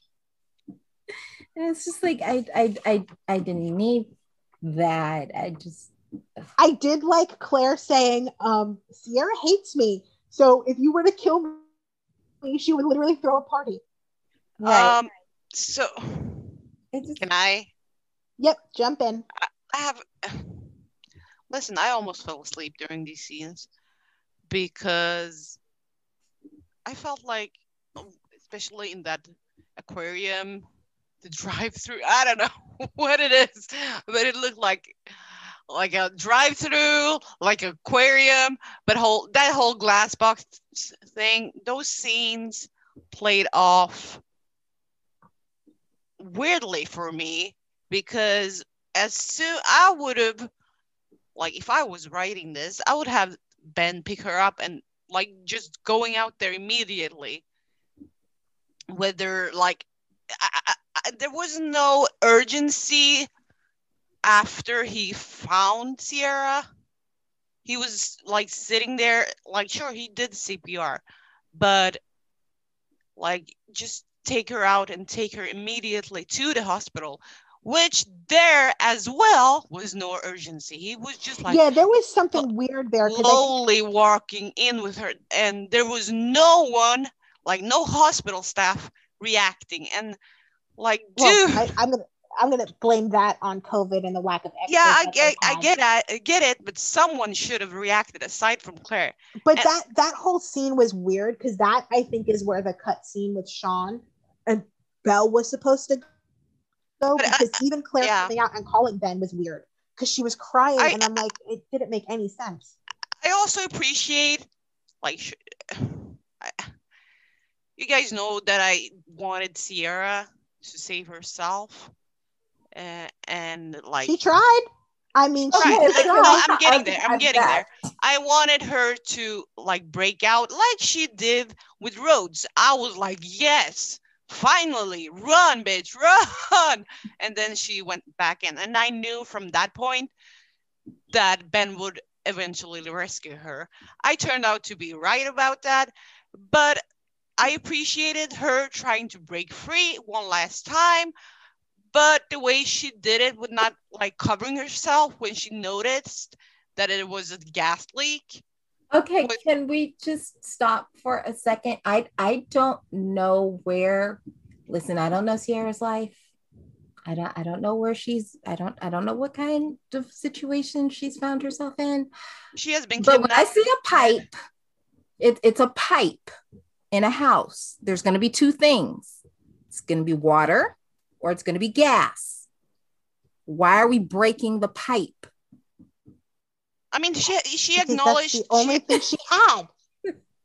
she Like, had what else is she gonna use? It's going to be she water or said, it's going to be gas. I don't understand why Trapped she in wasn't, a room. when she noticed that there was like a gas leak, she should have covered, I don't know, like covered her mouth or something, because you know. I mean, again, you're I'm either sorry, going to that be was, filling the room up with water or you're going to be yeah. filling the room up with gas. And I'm sorry, that would. It's not. I get desperation. It's. I mean, come on, sis. I will say, I also appreciated like the little touch in dialogue. She's like, "Come on, you tried this 500 times and it didn't work." But she's like, "Well, we'll try it one more time." Barely, I do like. She just like, I mean, come on. She could have broken out of that glass box. It looked breakable. Well, that's because Days has no budget and they're cheap, but it wasn't supposed to look. No, I mean, they wanted, no, that's not the point. They wanted Ben to rescue her. She could have broken out of that glass box all by herself, but they didn't want her to do it on her own, and that's majorly disappointing to me. And having Ben come there and those scenes played out so underwhelming, because they were literally Ben and Evan were fighting. Ben did some CPR. He recited some Romeo and Juliet. I'm like, dude, get her out of there. Not only that, he turns his back on Evan and Evan doesn't cave his head in. Like, I'm sorry. The scenes with Ben and Evan made me laugh because he literally turns his. I'm sorry. What is his name? Brock. Yeah, Brock. He sounded like a cartoon villain. With Claire and with Ben and Sierra. Oh Lord. And what was that fell on him? That was hilarious. It was a beam. It was hilarious. I loved that. I think that was supposed to be Jordan's little FU from Beyond. Yeah, I was just gonna say when my mom, because my mom and I watched Friday live, and my mom's like, "Well, that was Jordan." I said, "Finally, she does something right." I just think these scenes wouldn't. I wasn't supposed to laugh, but I was laughing my ass off when Evan started going off. It was bad. I mean, like I know I sound like super duper negative, and it's not that, because I didn't loathe them, you know what I mean? Like, I didn't out and out hate them. It was just like little things here. Well, not little. It was just things here and there that kind of took you out. It makes sense. Yeah. I mean, they didn't bother me, but I was just so happy that they were together. But it honestly, like, nothing was gonna ruin that for me.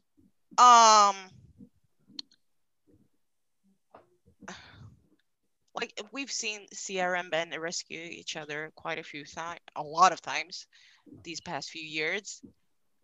And I think this is probably the worst they've had. I don't think so. I know, but from my own point of view, I think the first rescue they've had was their best one.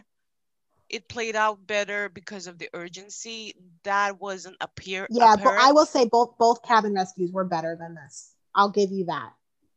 Because there was no like real urgency. Yeah, sure, COVID and all that, but you can still have some type of urgency. You don't sit there with someone you think might be dying or like is in grave danger. You don't sit there and recite. Honestly, I think in that moment he was just so relieved. Yeah, I get it, but he should have like taken her out immediately. What if something else happened and both of them? Yeah, he wouldn't care if both of them died together, if it would come to that. But when you're not hurt, take the loved one that you finally found after 8 months or how many months later. Take her out of there and get her to safety. Get her to I hospital. also Get her think checked out. he was like taking a minute too, because like every You time could have. I think the gas also too might have still been in that room and been making him tired, because every time we would go back there, like as he was pulling the debris, he was just getting weaker and weaker and And more that's why tired. he should have taken her out. That's my point. He was strong enough to But carry her.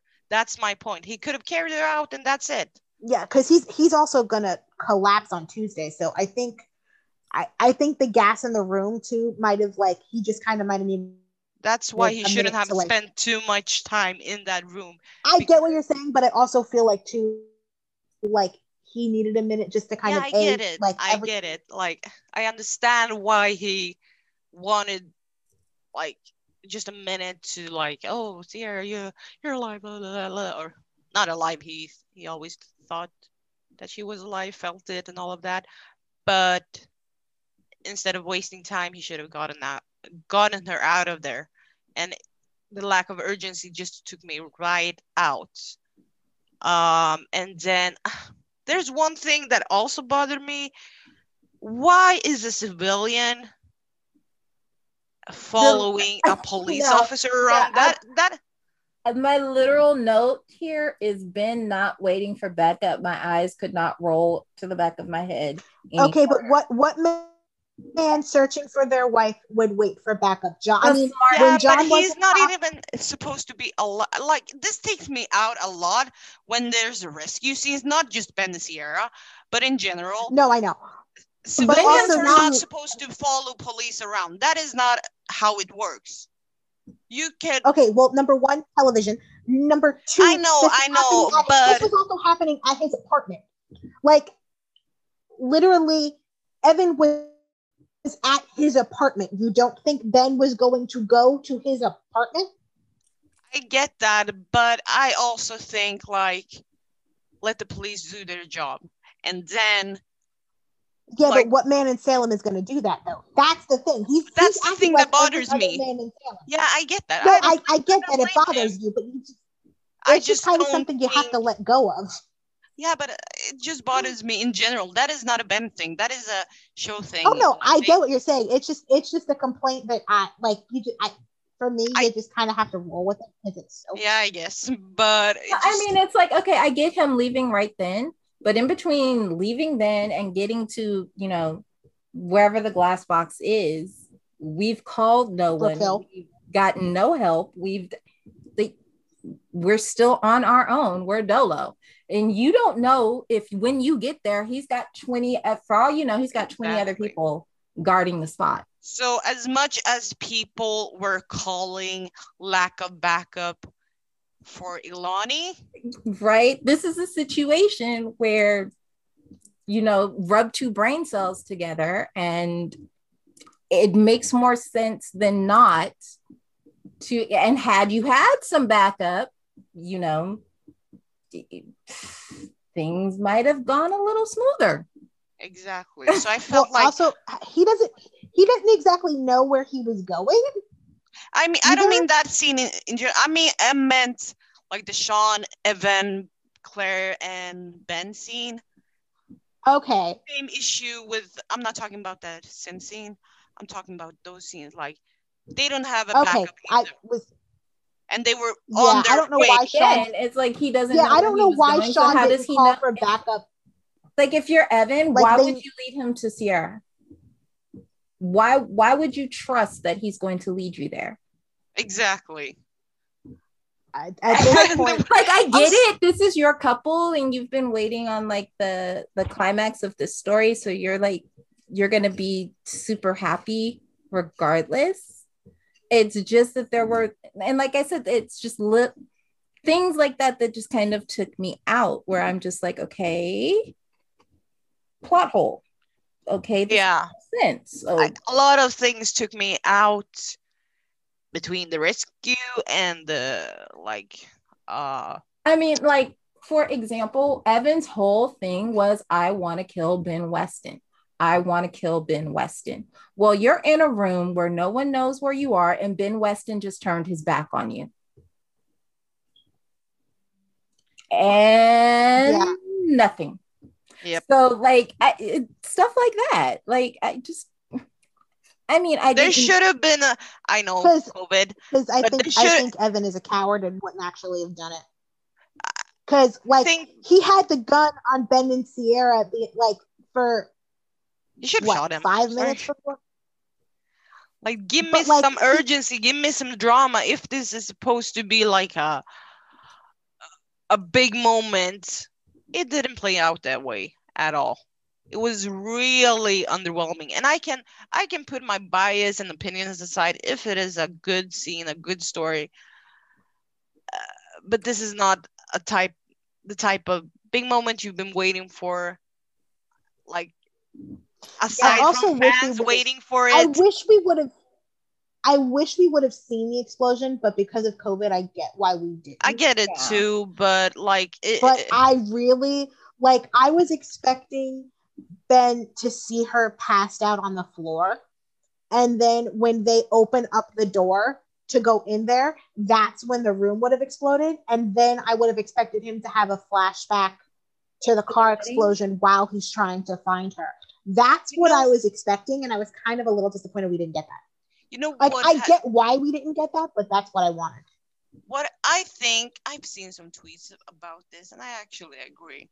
This should have played out more as a mystery. Is she or isn't she alive?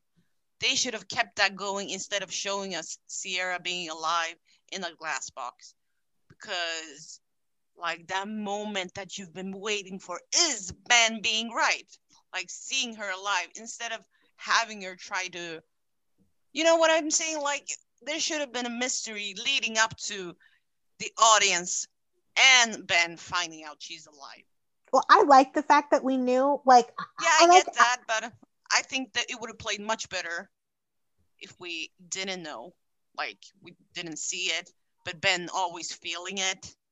That could have made the connection more organic and natural than the way it played out, in my opinion. So I agree with that person on Twitter who's been saying it. It would have been more interesting to see, even as a non-fan of this ship. I don't know. It played out very underwhelming, especially those scenes in the box. I think that's about it for me.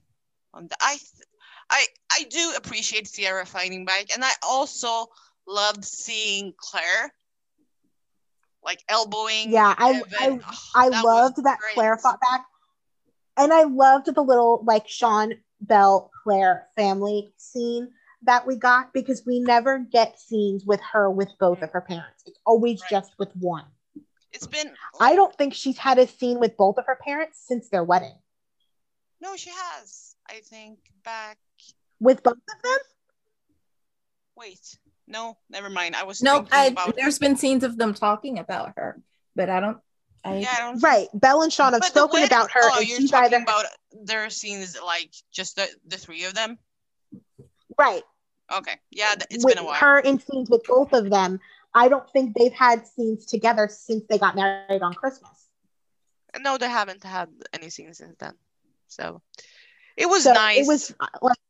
It was really nice, and I love, as frustrated as Sean was that his daughter took that risk, I love that he's like, but I'm proud of you because you know your mom would have done the same. Yeah, it was so cute.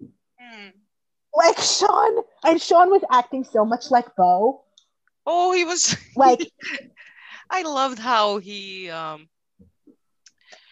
like, I want to get out of here, basically. Right, that was such a Bo thing.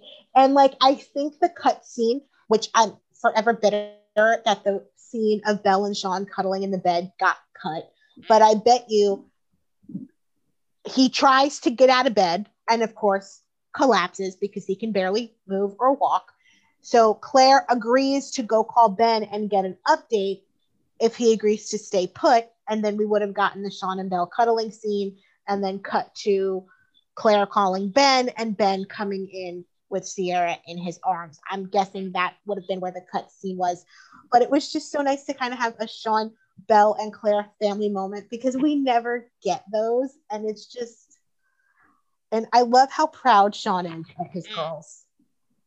Like, it just makes me happy. It was beautiful. It was fun to see them. Can we have more of this, family. please? And can we have more of Sean and Belle together? Like, just please Can we give just me more. Can we just give Sean some like appreciation for wearing Sean in that pink sweater? Whew. Oh, yes. Can I listen? Like, I had to do a double take on all the spoiler pictures that featured Sean this week, because I swear to God, it almost looked like he was shirtless under the leather jacket, but it was just the color of the shirt he was wearing. I loved it. It made his eyes pop. I don't know. I just loved seeing it. I was like drooling when I was seeing him in that pink sweater. I love having Sean and Belle in Salem, and I need them in Salem full time. I need actual investment in them. I love having them supporting other stories, but I would love for them to actually have their own story. Like, just give me everything. I'm selfish. I want everything. Give it to me. And that has been your week in Salem. We pretty much covered everything. So now, when I was watching, it didn't seem like there was a lot, but it a lot did happen. Yeah, but I didn't think there was a whole lot either until I broke it down on the outline for the podcast. I felt like the major moments were Ilani and their family and the rescue. Yeah, those were the main things of this week. Yeah, and everything else, while decent material, were kind of the B stories to the rest of the week. Like the murder mystery got 1 day. Yeah. Sarah, Xander, Kristen, and Brady, that got 2 days. So while it had a lot of material, it wasn't really the central focus of the week. Right. But now, on to our favorite moment, our segments. First up, we have the good, the bad, and the ugly. I will kick us off. I am going to go with my good, which, of course, I mean, I am a sinner, and this was a big moment for my couple. All of the scenes on Friday with Ben holding his wife and them finally reunited, even though she wasn't conscious for it. I was just so happy just to see them together, and it just made me so very, very happy. I'm really excited for where their next story is going to go. I cannot wait to see what happens next. My bad, honestly, Xander and Sarah and the bachelor and bachelorette parties, like, that was just sad and pathetic all the way around. Like, why do they keep inserting Bonnie into places where she doesn't really belong? Like, if you want to use Judy that badly, you shouldn't have killed Adrian. But you did. So, you chose to kill Adrian. You chose to let Judy go.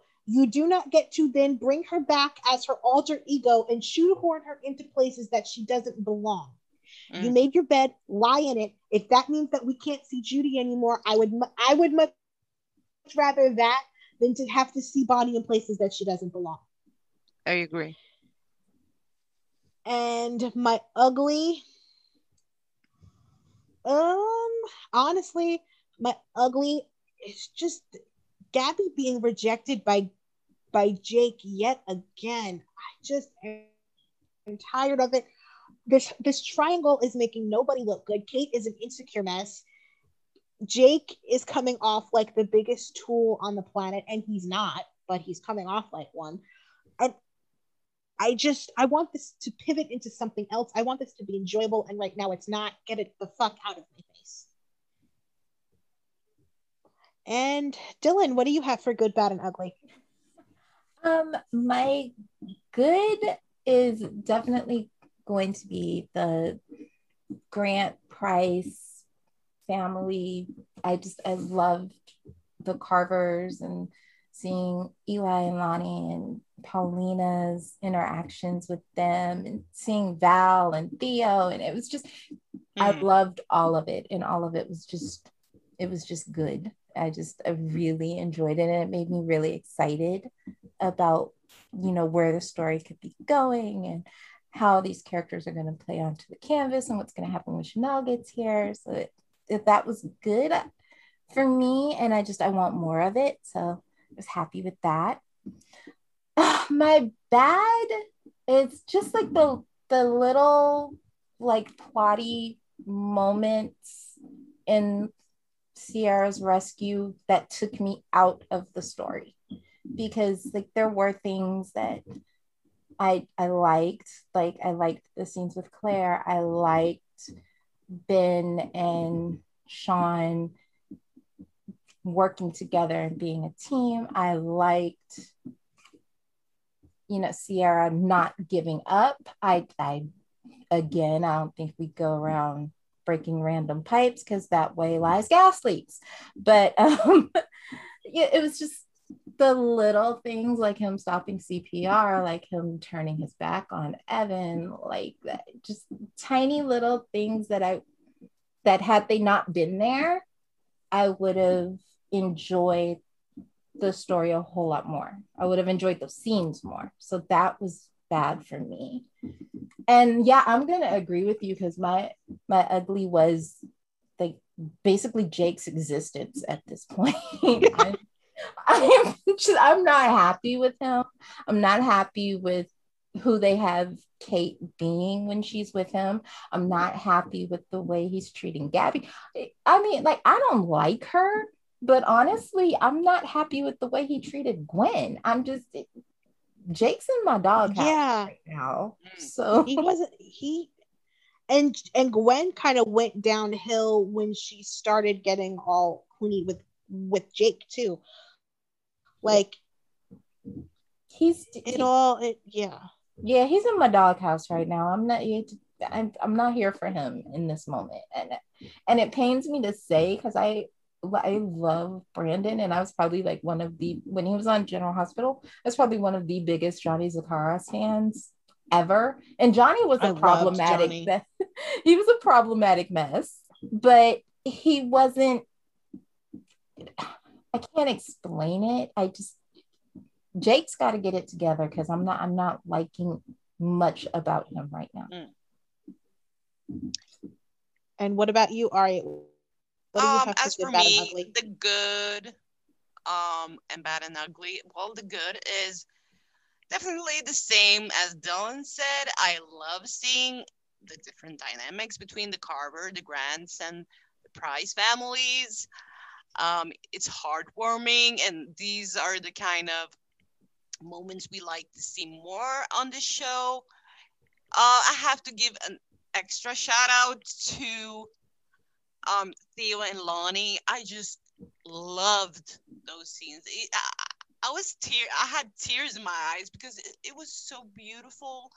And Theo holding Jules in his arms. Oh, my heart. Oh, I loved it. I loved all of their scenes. And also, another shout out to Shirtless Eli. That was definitely good. I was like, yes. And he threw his shirt on the couch. I was like, yes, Eli, don't put that shirt on. And I will say, I want to give a shout out too before you head on to your bad and your ugly. I love the realistic moments that they have managed to get. I just loved. I know fans don't like seeing pairings do realistic things like folding laundry, but I just thought it was so cute. They were folding their baby's clothes and just talking about Lonnie's family, and it just played out so nice. So aside from the whole family and the dynamics between the families and how those scenes in general, I just loved seeing Ilani just talking and just doing couple stuff, like parent stuff, like putting the bottles in the fridge and folding clothes and just talking. That was great. And seeing Theo back and bonding with his niece and his goddaughter. I know it was just good. So now that said, the bad. I don't know. It's a tie between Rex coming back because it made no sense, and the way he came off, it just rubbed me the wrong way, and it's just pointless. And Jake and Kate and Gabby, I just feel like they need to do something to fix this because it's not working for me. I hope they pivot Gabby away, like she is doing something on her own instead of chasing him. And like that scene with Roman seems to, like, at least for now, close that chapter. But I don't know. We'll see. The ugly, how do I put this? It is not a specific scene, but the entire episodes of Thursday and Friday is gonna get the ugly, because the entire episode had some really bad acting and it just was hard to watch without laughing or without falling asleep, because I felt like everyone was having a bad day on the show. Maybe not Martha and Brandon, maybe not, because they weren't. A few actors were good and bad. Like, I don't know. The acting threw me out a lot. It was a bad acting episode for the entire cast, and that gets my day ugly. But I get it. Like, they tape so fast, but some I think have better range than others. I'm not gonna name any names, but I wasn't feeling it a lot. And this is not a specific, like, just one actor or two actors. The whole show, acting wise, on Thursday and Friday, Okay. was bad. All right, And so that's it for me. Good. That's our good, bad, and ugly. This would normally be the time that Michael would chime in with his Reading Rainbow Read of the Week. However, since he is not here, you will have to check him out on Twitter to get his Read of the Week should he have one. So we are now going to move into our Watching It Wrong segments. And Dylan, why don't you kick us off? Okay, I'm just listen. Every character is not going to be for everyone.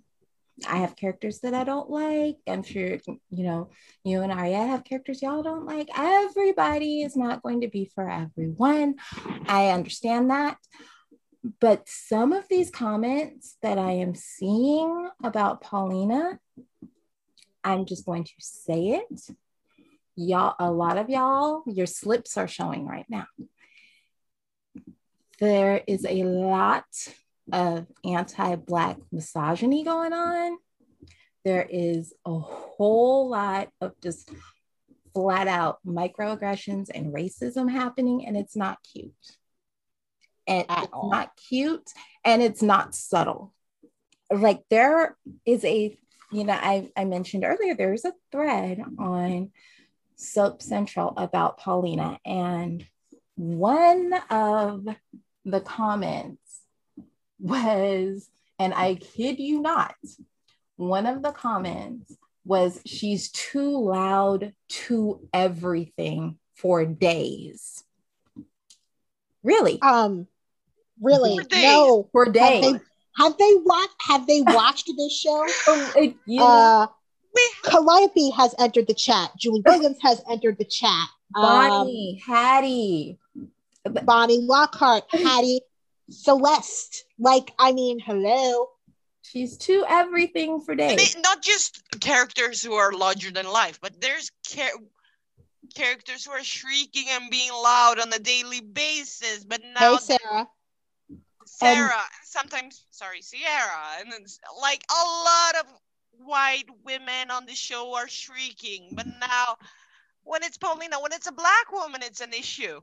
Not only that, it's little things like, I can't believe she could be a successful real estate mogul with her current demeanor.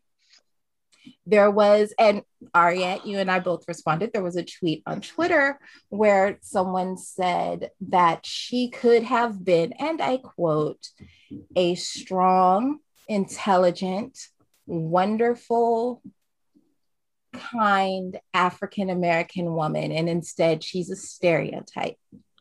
I responded to that wrong person as well. And I said, she is all of those things and happens to be loud and boisterous at the same time. Why is that a problem? And it's the racism is jumping out of everybody. Racism has entered that, and y'all are not even trying to hide it. You think that you are because you're giving these, your quote unquote reasons, but you're not keeping that same energy with every other character on the campus. So, and that person we called out has promptly left Twitter. Yeah, they left Twitter. They came back with some backhand peddling, like, oh, I can't stand Julie either. And I was like, well, you weren't focusing on Julie. You weren't focusing on whoever else. You were focusing on Paulina and getting it so wrong that you were called out about it. Oh, yeah, they were dragged collectively all over soap Twitter. But I also want to just throw this out there. Jackée Harry is who she always is. She always plays the same type of characters. If you were not expecting her to be boisterous, loud, happy, and full of life, I don't know what the hell you were expecting given who's playing her. Honestly, the thing is, and I'm just going to say it plainly, Paulina's Blackness is not being presented in a way that they find acceptable. And so their respectability politics are coming into play here. And they'd be fine with her if she were like Val. They'd be fine with her if she were like Lexi.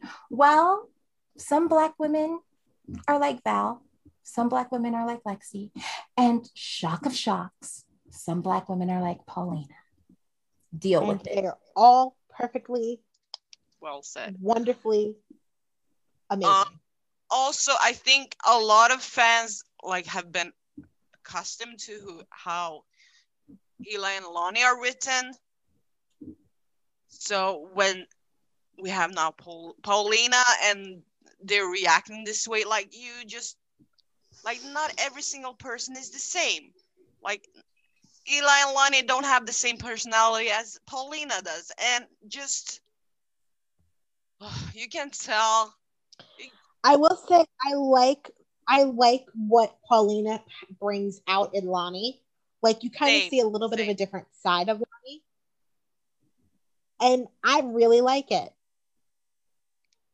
I don't think I ever mentioned that before, but I just wanted to bring that up. You can tell how proud Lonnie is, and she loves her aunt. I'm just exhausted. Yeah, there's a lot of just flat out anti-Blackness going on. And my whole thing is I need people to understand that Paulina does not have to perform Blackness in a manner in which you find acceptable or appropriate, because Blackness is not a monolith. And there are, many different ways to be authentically Black. So if it is bothering you, perhaps you need to sit with why and keep your mouth shut. Because I'm really not interested in what non-Black people feel is appropriate as a presentation of Blackness. Stay in your seat, stay in your lane. Exactly. That is not our place. I am a white woman. Exactly. I have no right saying what is or is not acceptably Black. And should I ever be stupid enough to open my mouth and say something, which I never would, but I'm just saying, if I did, I would have people would have every right to drag me for it because it's just dumb. Exactly. I agree with you on that. Like, it's not our place to say what's appropriate or not. So just shut the fuck up. Everyone else, like, let these characters be. It's not our place to comment what is appropriate or not. Exactly. And stop being loud and wrong. Exactly. All right. Do you have something else for watching it wrong, or was that your watching it wrong too? That was mine. I know It's that was a good one. Sorry. It's a good one. But all right, do you have another one, or were you gonna just I think I'm gonna pivot on your watching it wrong tweets, because that's basically what I've been thinking this entire week. I know you're gonna bring up something else, but I feel the same about that, so I'm just gonna join you guys. I don't have anything else specific that I've noticed, but just what Dylan has mentioned and what you're about to mention. So just go ahead. So I will go ahead and bring up my watching it wrong. There is a section of the Sin fan base, which I am a part of, that seems to have an issue with Sean. And anytime that Sean and Ben are in scenes together, or there are spoilers coming out that Sean and Sierra are going to share scenes, people are having an issue because Sean didn't believe that Sierra was alive. So somehow that invalidates his rights as her brother. And I'm sorry, that is complete and utter absolute bullshit. I swear some of these people are new and do not know how Back from the Dead storylines work. Okay? It is quite common for Ben to be the only person that believes that Sierra was alive. That is normal, standard soap opera protocol. Her entire family does not need to get disowned because they chose to believe she was gone. And Sean does not need to be vilified because he either A, wanted Ben to wait for backup instead of going off on his own, when in actuality, he only wanted to make sure that Ben didn't get himself into any more trouble, and he wanted to be the one to go with him, but he couldn't. But y'all are trying to make Sean out to be the bad guy, and it is ridiculous. Sean is her brother. Sean loves Sierra as much as anyone. He has every right to be in her life. He has every right to help figure out if she's alive. He has rights here, and people trying to take those rights away just because they don't like how he acted when she was presumed dead need to shut it. Point blank. I'm done.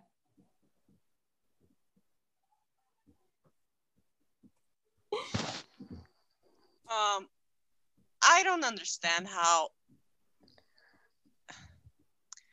fans expect to. I don't know. That just didn't make sense to me, to be mad at Sean. It doesn't make any sense. It never has, and they've been doing it for months, and it's only going to get worse because now they're afraid that they're going to try to invalidate Ben's place as her husband. But I don't actually see that happening because, like, I don't think it makes a lot of sense that the entire family has accepted him, but they have. Right, and that's my thing too. But also, like, when Sierra wakes up next week, it's going to be 2018 for her. Sean is going to be one of the only people that she does trust. Yeah. And I don't think they will the family will be like, no, Ben, you cannot, don't pressure her. I think they will. I think they might initially, only while she's recovering in the hospital, but like once she is more stable and they know she's going to be okay, then they'll start easing her into, like, easing Ben being around her and like introducing the missing, the information from the missing years, and like trying to get her to remember, but I think they're going to make sure that she's physically able to handle all of that first. Right. I feel like the fan base, like I mentioned before, some of them, not all of them, of course, they initially dislike everyone who opposes Sierra and Ben, whether they're justified or not. The fans, not all of them, of course, seem to get mad, and like it doesn't make sense to me at all. It doesn't, because I mean, I am the biggest Sin fan in the world. You look at my timeline, it is 99% Sin. I love them to bits.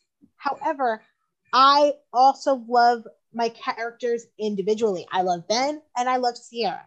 So I want them to have as much friends and family interactions as they can, as well as interactions with each other. We should be wanting more for our favorites, not less.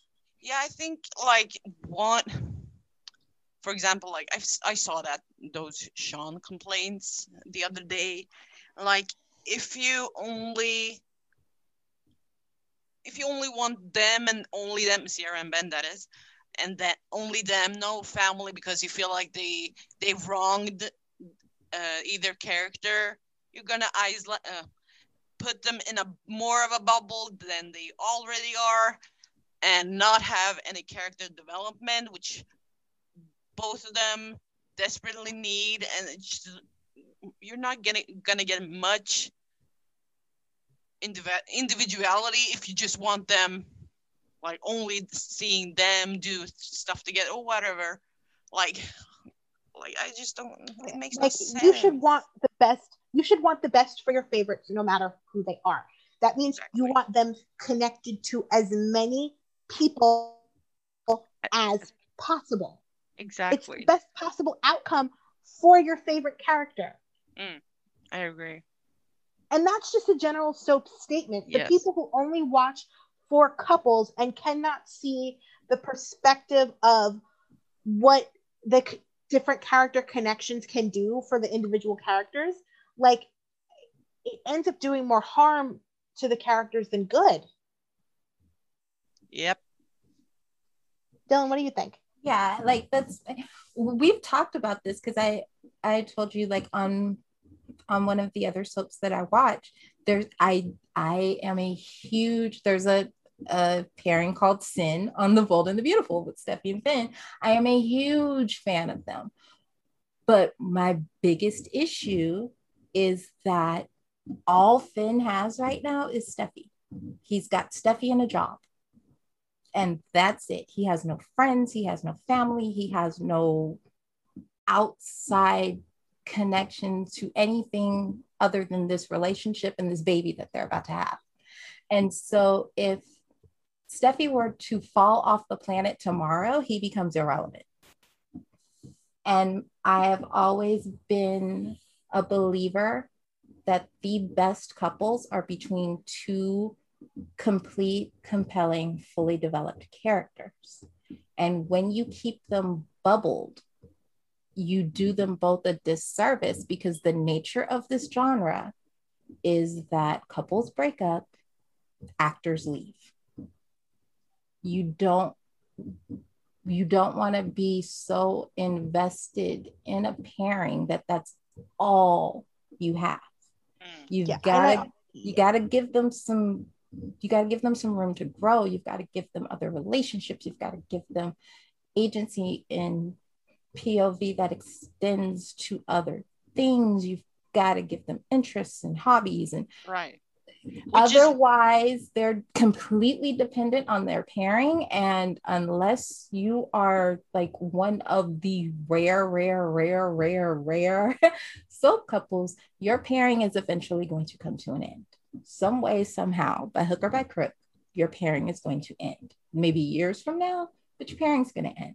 You don't want to leave that character hanging when that happens. And that's kind of what happened with Ben when Sierra wasn't seen on screen for, what is it? How many months? Like, yeah, we got like a few dreams and whatnot. It was long. It was a while. It was from September And to January. Ben was basically hanging by a thread. He was, like I've said before on the podcast, he was inserted into other characters' story and orbits or scenes. Because, yeah, Ben, I don't think he has had growth. He has some depth, but like he also has been stuck in this bubble, so all of that growth and depth had been diminished, in my opinion. So when Sierra was off screen for so many months, he was just there. Nothing came out of it of him being alone, like on his own, because of them being stuck in a bubble. Like you have to try to develop characters outside of their pairing, which is why I now really appreciate seeing Ilani with their family. Like that is one way to flesh characters out, and there's them having friends or having a career or like whatever. Days needs to work on friendships across the board. Yeah. Because I'm sorry, Xander should not need to go to Jack for his best man. Sarah, Sarah should not need an emergency maid of honor in Bonnie, a person she barely freaking knows, because she has no friends. Like, why can't Sarah and Lonnie be friends? No. Love yourself. Look, I know what you're saying. Why can't Sarah and Abby be friends? Why can't Abby and Lonnie be friends when Marcy and Sal are besties? Yeah.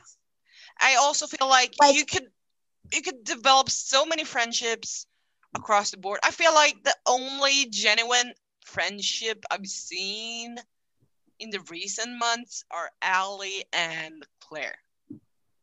And even that, because they're family, does that count as a friendship? Right.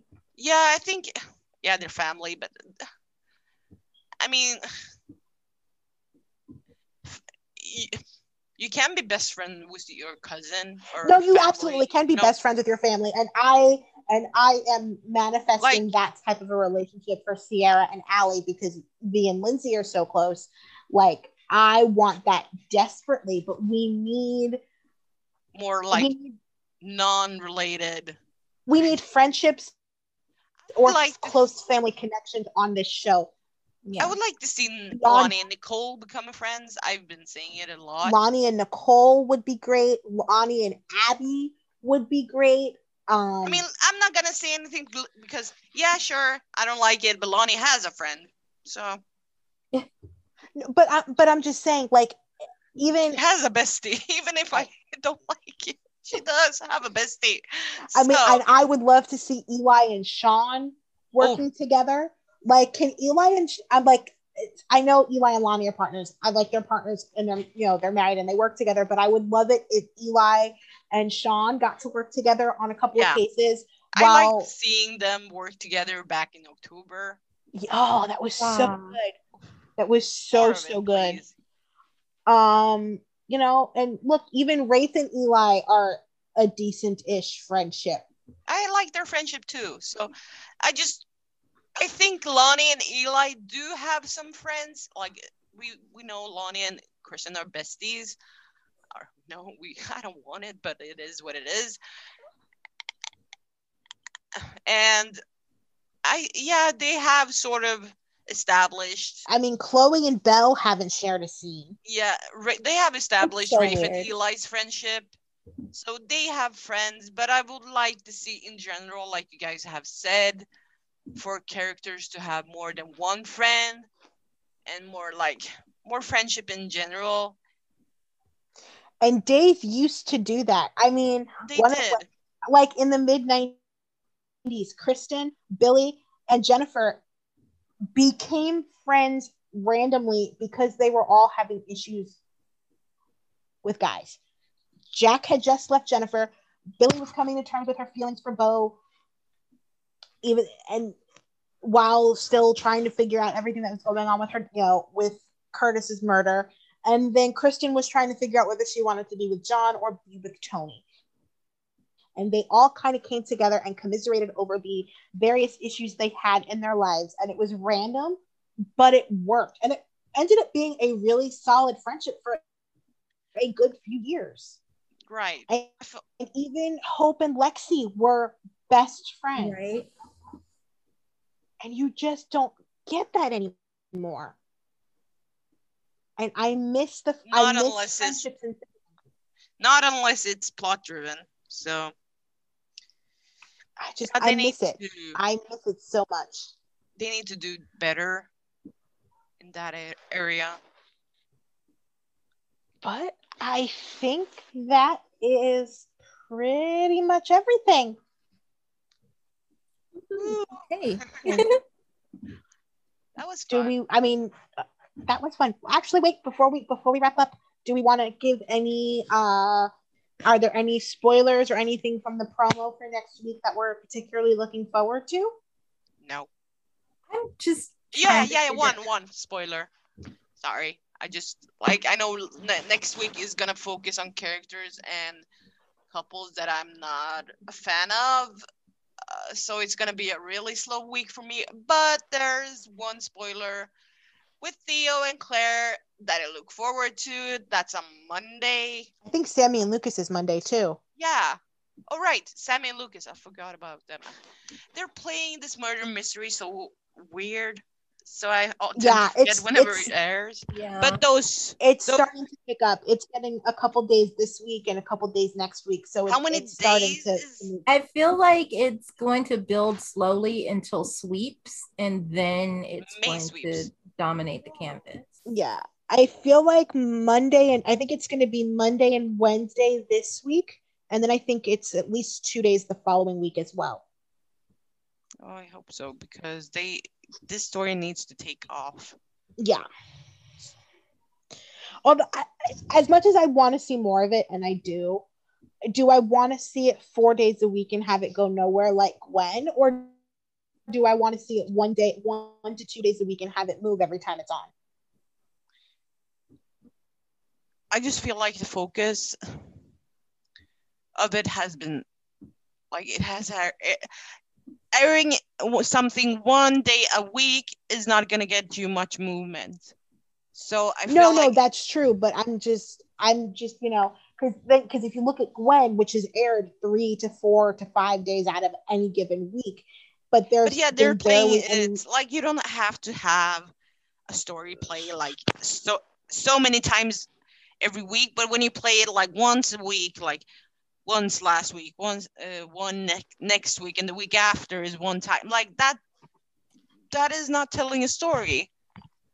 No, that's true. That is basically putting I'd say the major story, one of the major stories, and putting it, playing it out like it's a C story when it's supposed to be an A story, So they've actually the way I definitely want more of it, but I don't want it to be. I don't want so much of it. We end up getting so much of it, but we don't end up getting any movement out of it either. Right. I want a decent pacing where we see it, and every time we see it, it moves, but we see it consistently. Does that make sense? Yeah, it makes sense. Okay. Yeah, I'm pretty much looking forward to the Sammy Lucas stuff and to kind of get the movement going on the murder mystery. I'm really curious to see where they're going to go with Sierra's amnesia. I was not thrilled about it when I first read that they were going in this general direction, but after having a little bit of time to digest it, I'm really excited to watch my babies fall in love all over again. So I'm kind of really excited to get that going. The Kristen wearing a Sarah mask of it all is kind of a big what the fuck for me. But yeah, especially when you know what's about to happen. Well, my whole thing with it, I suspend a lot of belief. I really do. But they're gonna have to explain to me how a Sarah mask is going to change her body type. Yeah, no, I mean, because at least when she tried To be to be Nicole, Nicole, they were they similar body types. Right. Yeah, how because exactly? Sarah is like Lindsay is petite, shorter? and yeah. So Yeah, I'm just putting it out there. yeah, Yeah, I no. just So we're gonna have to suspend disbelief there. Another, does Kristen does she have a mask for everyone laying around in her purse? Right. Well, I mean, she was able to get fake teeth for Susan and and all the stuff for them to do the swap from prison. But what are how is she gonna explain Susan? Like, where's Susan? You know, she's in jail. We know she's in jail, but like the fake Susan, where is she all of a sudden? It's just rapidly unraveling. Yeah, which thankfully it doesn't look like this is going to last that long, because it looks like Sarah and Kristen are going to be fighting like the week of the 22nd for Sarah to go free. So it looks like this may only be lasting like 2 weeks, which thank God, because I could not do months of this. fine. And when like I said, this was another thing. When I read it, I literally sent the article to the group chat and went, "What the fuck is this? Who asked for this?" But the little moment in the promo of like Lindsay playing Kristen pretending to be Sarah, like it kind of looked like it worked for me. So I'm going to be interested to see where this goes. Yeah, I'm not feeling it. I hope it doesn't drag too long, because having Kristen rape basically Rex is just very disturbing. Yeah, this will be her third rape in like a day. Yeah, Yeah, like she needs to stop, because I first Eric, then Brady, because I'm sorry, sleeping with him in the coal face is technically considered rape. Yeah. And now Rex. Yeah. This is a choice. Why? What is the point? It's a lot. What is this gonna lead to? Are people gonna see Kristen for who she really is? Is like, I almost wish she was kidnapping Chloe and pretending to be Chloe. Yeah. That would have made more sense given what the story is. It just feels like they inserted Sarah into this to give Xander and Sarah pre-wedding angst. And it doesn't even make sense. And them getting engaged all of a sudden, their whole story is just random. And now just like inserting Kristen into the mess. I said it before. It's gonna be a week. I said it before. Xander and Sarah are the straight version of Wilson. But even Wilson, listen, Wilson have a lot of history. They do have a lot of history, that's true, but they had a lot. Will's, I haven't seen it fully, but I've seen a lot of praise for it. Will's coming out story. Oh no, that coming out story was amazing and was great, but it was handled well. Not only the way it was handled, but it was written. And but let me progress. I know what you're saying, but like as character, as just Will and Sonny as characters back then were developed. I kind of don't see Sarah and Xander being the straight Will and Sonny. I'm not a fan of them, but no, the only reason I say that though is like written under Ron. Ron didn't know what to do with Will and Sonny. Okay. So he literally gave them obstacle after obstacle to break them up. And then when they were together, they had no story and were commented or inserted into other people's. I can see that. So just from that comparison, like Okay. not even talking about their history or how they were developed, but just Okay. look at Will and Sunny under Ron, and look at Xander and Sarah under Ron, and you can see a lot of similarities there. Yeah, I guess. Yeah, I feel like their story for Xander and Sarah was them getting together. And now that they've gotten them together, they don't have a plan. Yeah, they have no idea what to do with them. I feel like that's a general issue for a lot of characters of couples that are like newish. I don't see that as I think only. Jake and Gabby have the same issue because I think they had an idea of where I they were also, going with Jake and Gabby, and then Camila left. I also think I get that sense with Sierra and Ben. Like, where are they going? Why? Like, some of the stories don't need to be told again because they supposedly and seemingly already have established them as a couple. So having them do like this amnesia story, I hate amnesia tropes because it just plays off weird.